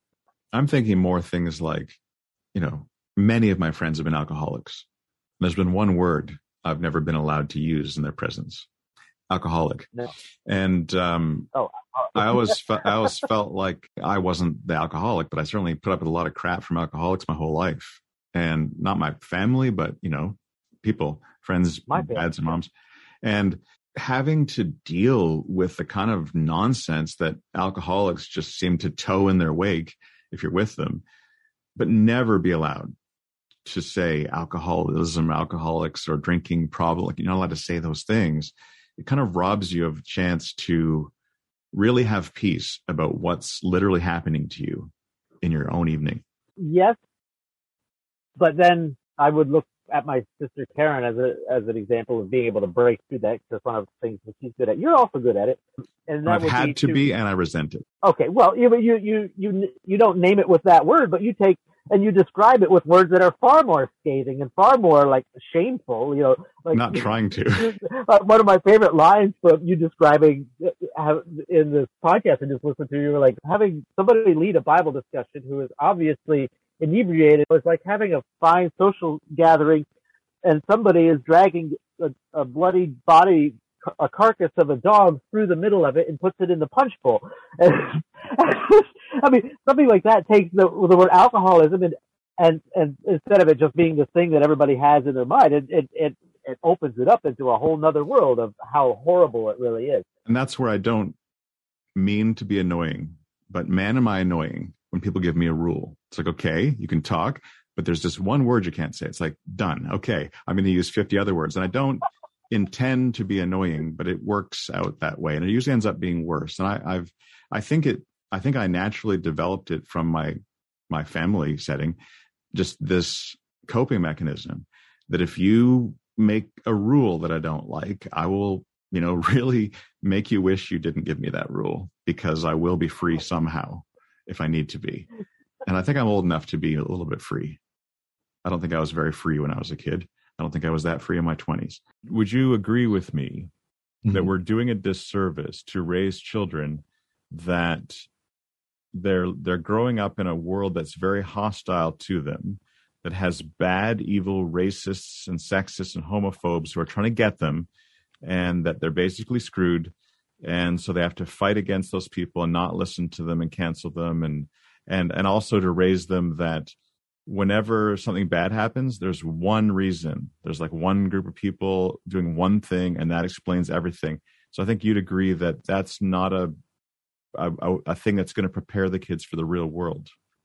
I don't think that's a sophisticated view, and I don't think it's a helpful view. I think that Catherine Burble-Singh is a biracial headmistress at a school in London, England, that specializes in kids that are the children of immigrants and lower income kids. And she does the opposite. She raises the standards. She raises the structure. She doesn't make things easier. She makes things harder in a way. And she also encourages them to feel free to aspire to be like people like Winston Churchill. Instead of getting rid of him on the basis of his color, she's saying, well, you can be the good things that he was, and you cannot be the bad things that he was. But she's saying, don't tell her students that they're screwed. Don't tell them that because of their race, they will never succeed, and because that we have systemic racism, and until we overthrow society, you have no hope. She's saying that's a terrible thing to tell 10-year-olds. Yeah, I agree with that. Of course, nobody would think that if we saw some sort of flagrant discrimination, we would all say that should not happen. There is a bit of a non-starter to the idea that circumstances beyond your control, if you want to, I sort of subscribe to the belief that your race is determined for you. I don't know if racial identity will become a thing where you can, feel differently than how you're born, but that there are demographic things about you that were not picked by you, that this is the hand you're dealt. I don't tell my students to dwell on that because they can't change it, right? Like if that's sort of what you think, that there are sort of these immutable characteristics about people, whatever they may be, life circumstances, which might be, your socioeconomic background as well, not necessarily something as demographic as race or gender. That is already picked. But what isn't picked is how hard you're going to work in this class. What isn't picked yet is what you'll choose to do with your time, and you get to pick that. And if there are cards stacked against you, that's terrible. That's horrible. Like for totally unfair reasons, that is terrible. But focusing on that isn't going to make you better. It might make you insightful. Like, I'm not saying it's not worth thinking about, but I try to teach my students, I want you to think about what it is you want to be. And so if that's a YouTube influencer, if that's a business person, I don't care, like anything you want. And I say to them, be inevitable. Do whatever it takes to be so good at that if there is some sort of glass ceiling, that you just break right through it. That if there's somebody holding you back because of any conceptions about you, your nationality, your race, your gender, if there's any barriers to your entry, that you're so good at the thing, they will not deny you entry because you're so good. People of color and women have been doing this forever. And I don't think we're doing the kids a favor. That what I see a lot in my profession is someone saying, well, there's a problem. Like they're struggling because they don't feel that racially they fit in the school or their gender identity, or whatever it is. So the first move is, well, let's make everything easy for them. Let's remove a lot of things. Let's give them fewer lessons, less work. Let's take away the challenges. That doesn't seem to be the right direction. I don't think it'll get them hired. I'm a labor economist in training. I think about people getting hired and people being offered wages.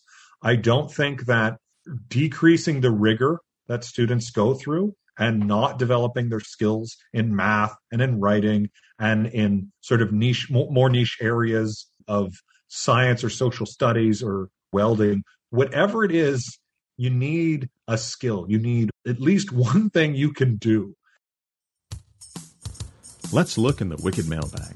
A 1, a 2, a 1, 2, 3, 4. Walk into the wicked mailbag opening. The wicked mailbag. What's in the mailbag today? Let's look in the wicked mailbag. James says, safer today? No question. Kids wear bike helmets, are escorted to and from school by anxious parents, and I've even seen some toddlers attached to their parents with a leash. If a kid falls off school playground equipment, they're liable to fall on a rubber mat rather than on hard asphalt. Dodgeball is now forbidden at most elementary schools because someone might get hurt. Safer? Oh yeah. Desirable? Hell no. I remember all the stuff you mentioned. Our moms ordered us outside after school until we were called in for dinner. Rode our bikes all through the neighborhood and beyond, often after nightfall, probably beginning age 8. First day of kindergarten, my mom walked me to school a half-mile away. After that, I was on my own. Summer camp, beginning age 9. Riding bikes to the ocean, 20 miles round trip, age 12. Worked an entire summer in Germany, age 17. And much, much more. The added risks resulted in a richer life. Shalomi Homie says, the world is definitely different, but I don't think the world is any safer or more dangerous as a general rule. As to whether kids know who they are, Carol from my church says, I think young people know more than they know. They know on some level more than they've experienced. As they experience, they realize or know what they knew, and then some. My kids know financial debt is not a goal or good. They don't have debt yet. Once, and if they do, they will know what they knew. The body has insanely complex systems of knowing. Everyone has to earn their own wisdom, though, to have and to hold. Shalomi Homie says, young people know who they are and what they should do, but they don't know that they know. So good experiences are needed to see, and good mentoring is needed to translate and articulate, to help them process, own, and mobilize themselves. Miriam from my church says, I don't know the answer, but I think young people should make their own choices and mistakes, learn their own lessons, and live their own lives. Obviously, I'm not speaking of children, but young adults. Jane says, I think we know who we are in the moment, but maturation, cognitive development, changing circumstances, and learning new things keep us evolving into new people as we go along. The person I was 15 years ago, 10 years ago, 5 years ago are all different, and I expect to change more as I gain new knowledge and perspectives. Thomas from my church says, having lived with a serious health issue my whole life, the question of who I am has never been an issue. Having been trained at the master's level in dealing with people, I have found that not many people really know themselves. Knowing oneself is a case of skill, natural or learned. Circumstances are instrumental to gaining that knowledge. So in a sense, the shorter lifespan can yield less of these learning moments. In my case, I didn't. But having recently reunited with my birth mother, I am learning who I am all over again. So nearly a half-century into life, I am faced with being young again. Anson says, I think this is more about wisdom and less about age. AJ says, I know an awful lot of adults who don't know themselves or know how to be honest with themselves. Like I said, this song was about not enjoying the condescension and suspicion being in your 20s and having thoughts were met with in the circles I grew up in. I wrote the lyrics for it back in the day, but it never worked out a tune. I thought I'd include it in the podcast, so I knew I'd have to write a tune right quick. The idea was to make something a bit like a Broadway musical or something and maybe ask someone with keyboard skills to collaborate with me. But that didn't happen. A couple of days ago, the truck wouldn't start again, and there was a snowstorm, so I just sat down and wrote a tune. It ended up sounding a bit like Brethren people singing at meeting and a lot more like a campfire sing-along song of some kind. I think it would go very well at a young people's hymn sing. I sing most comfortably in C major, so I find I write too many songs in that key, making them sound more similar than they really need to sound. So with this one, I wrote it entirely in my head on purpose to free me up from the fretboard of a guitar, singing it into my phone. All these questions, all these questions, all these questions that you have, and not a one matches our answer. These questions must be wrong. Can't you turn them off? Our rituals are designed to do that for you. And it's too late, the clock runs out, it's time to sing the song. You're just a kid. What could you know? You need us to protect you. You need a line to tow. We know what's going on with you, which way the cold wind blows. You're just a kid now, honestly, what could you know? And then getting the guitar out days later to see what odd random key and chords I had used. Well, C major, it turned out. So I moved it higher to try to hide that. Otherwise, it was going to sound too much like Hello Down There, Red Sweater, and The Magic Castle. I'd had Evan email me a drum part for The Voice of Death, recorded on a digital kit he'd rented for a Christmas live stream. So I emailed him this newly minted song. All these questions, all these questions, all these questions that you have, and not a one matches our answers. These questions must be wrong, can't you turn them off? Our rituals are designed to do that for you, but it's too late, the clock's run down, it's time to sing the song. You're just a kid, what could you know? And asked him to do a shuffle on it. He quickly obliged before returning the kit.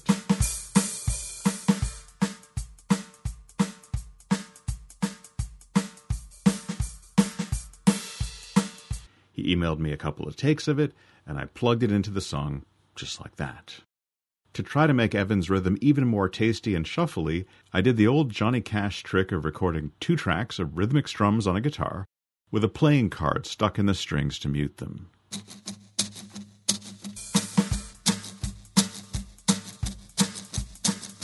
One thing that's bothered me for my whole life is every time I'm purposely, or more often not purposely, being myself and someone comes over and tries to adjust my behavior, thinking, preferences, or feeling to be more like what's going on in the group and what's expected there, they nudge me normalward with the word just.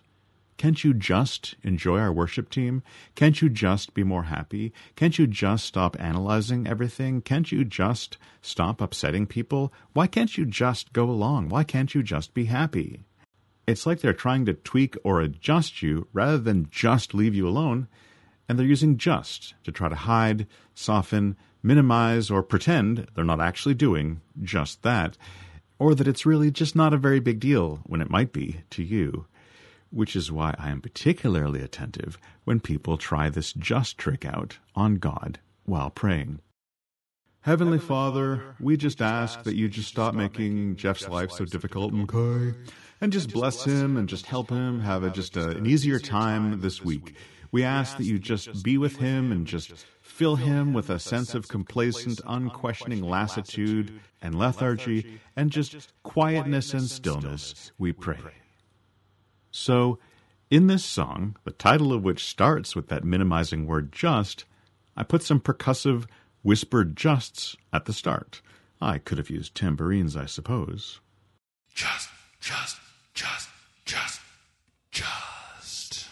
My sister dropped by with my nephew when I was working on this song, so I asked her if she'd sing on it. As usual, she declined, having a lovely voice and zero confidence trying to fit it into a song, particularly one she doesn't know. But she'd bought a glass singing bowl and shyly asked if I'd set up a mic and let her freeform some wordless vocals as she became accustomed to playing it.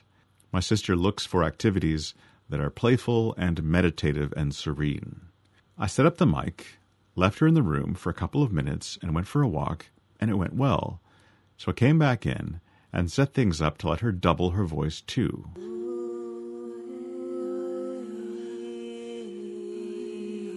I suppose I could just stick her improv stuff onto the front of the song as an intro for no particular reason, couldn't I? And simulate a whole Plymouth Brethren youth group hymn sing of voices by a campfire on a lake at the end of the song? Yes, I think I could do that.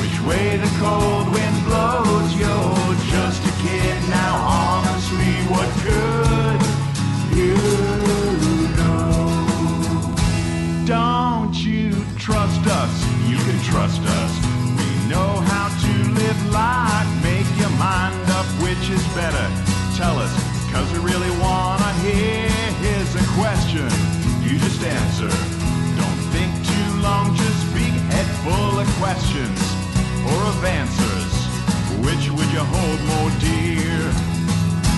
You're just a kid, what could you know? You need us to protect you.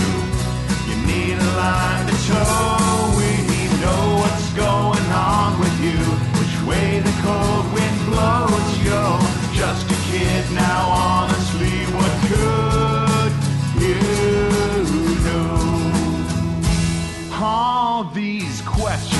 All these questions that you have, and not one matches our answers. These questions must be wrong, can't you turn them off?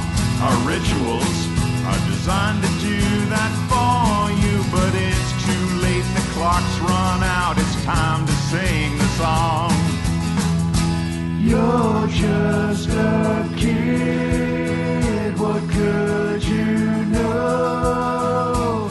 You need us to protect you. You need a line to tow. We know what's going on with you, which way the cold wind blows. You're just a kid now, honestly, what could you know? You're just a kid now, honestly, what could you know?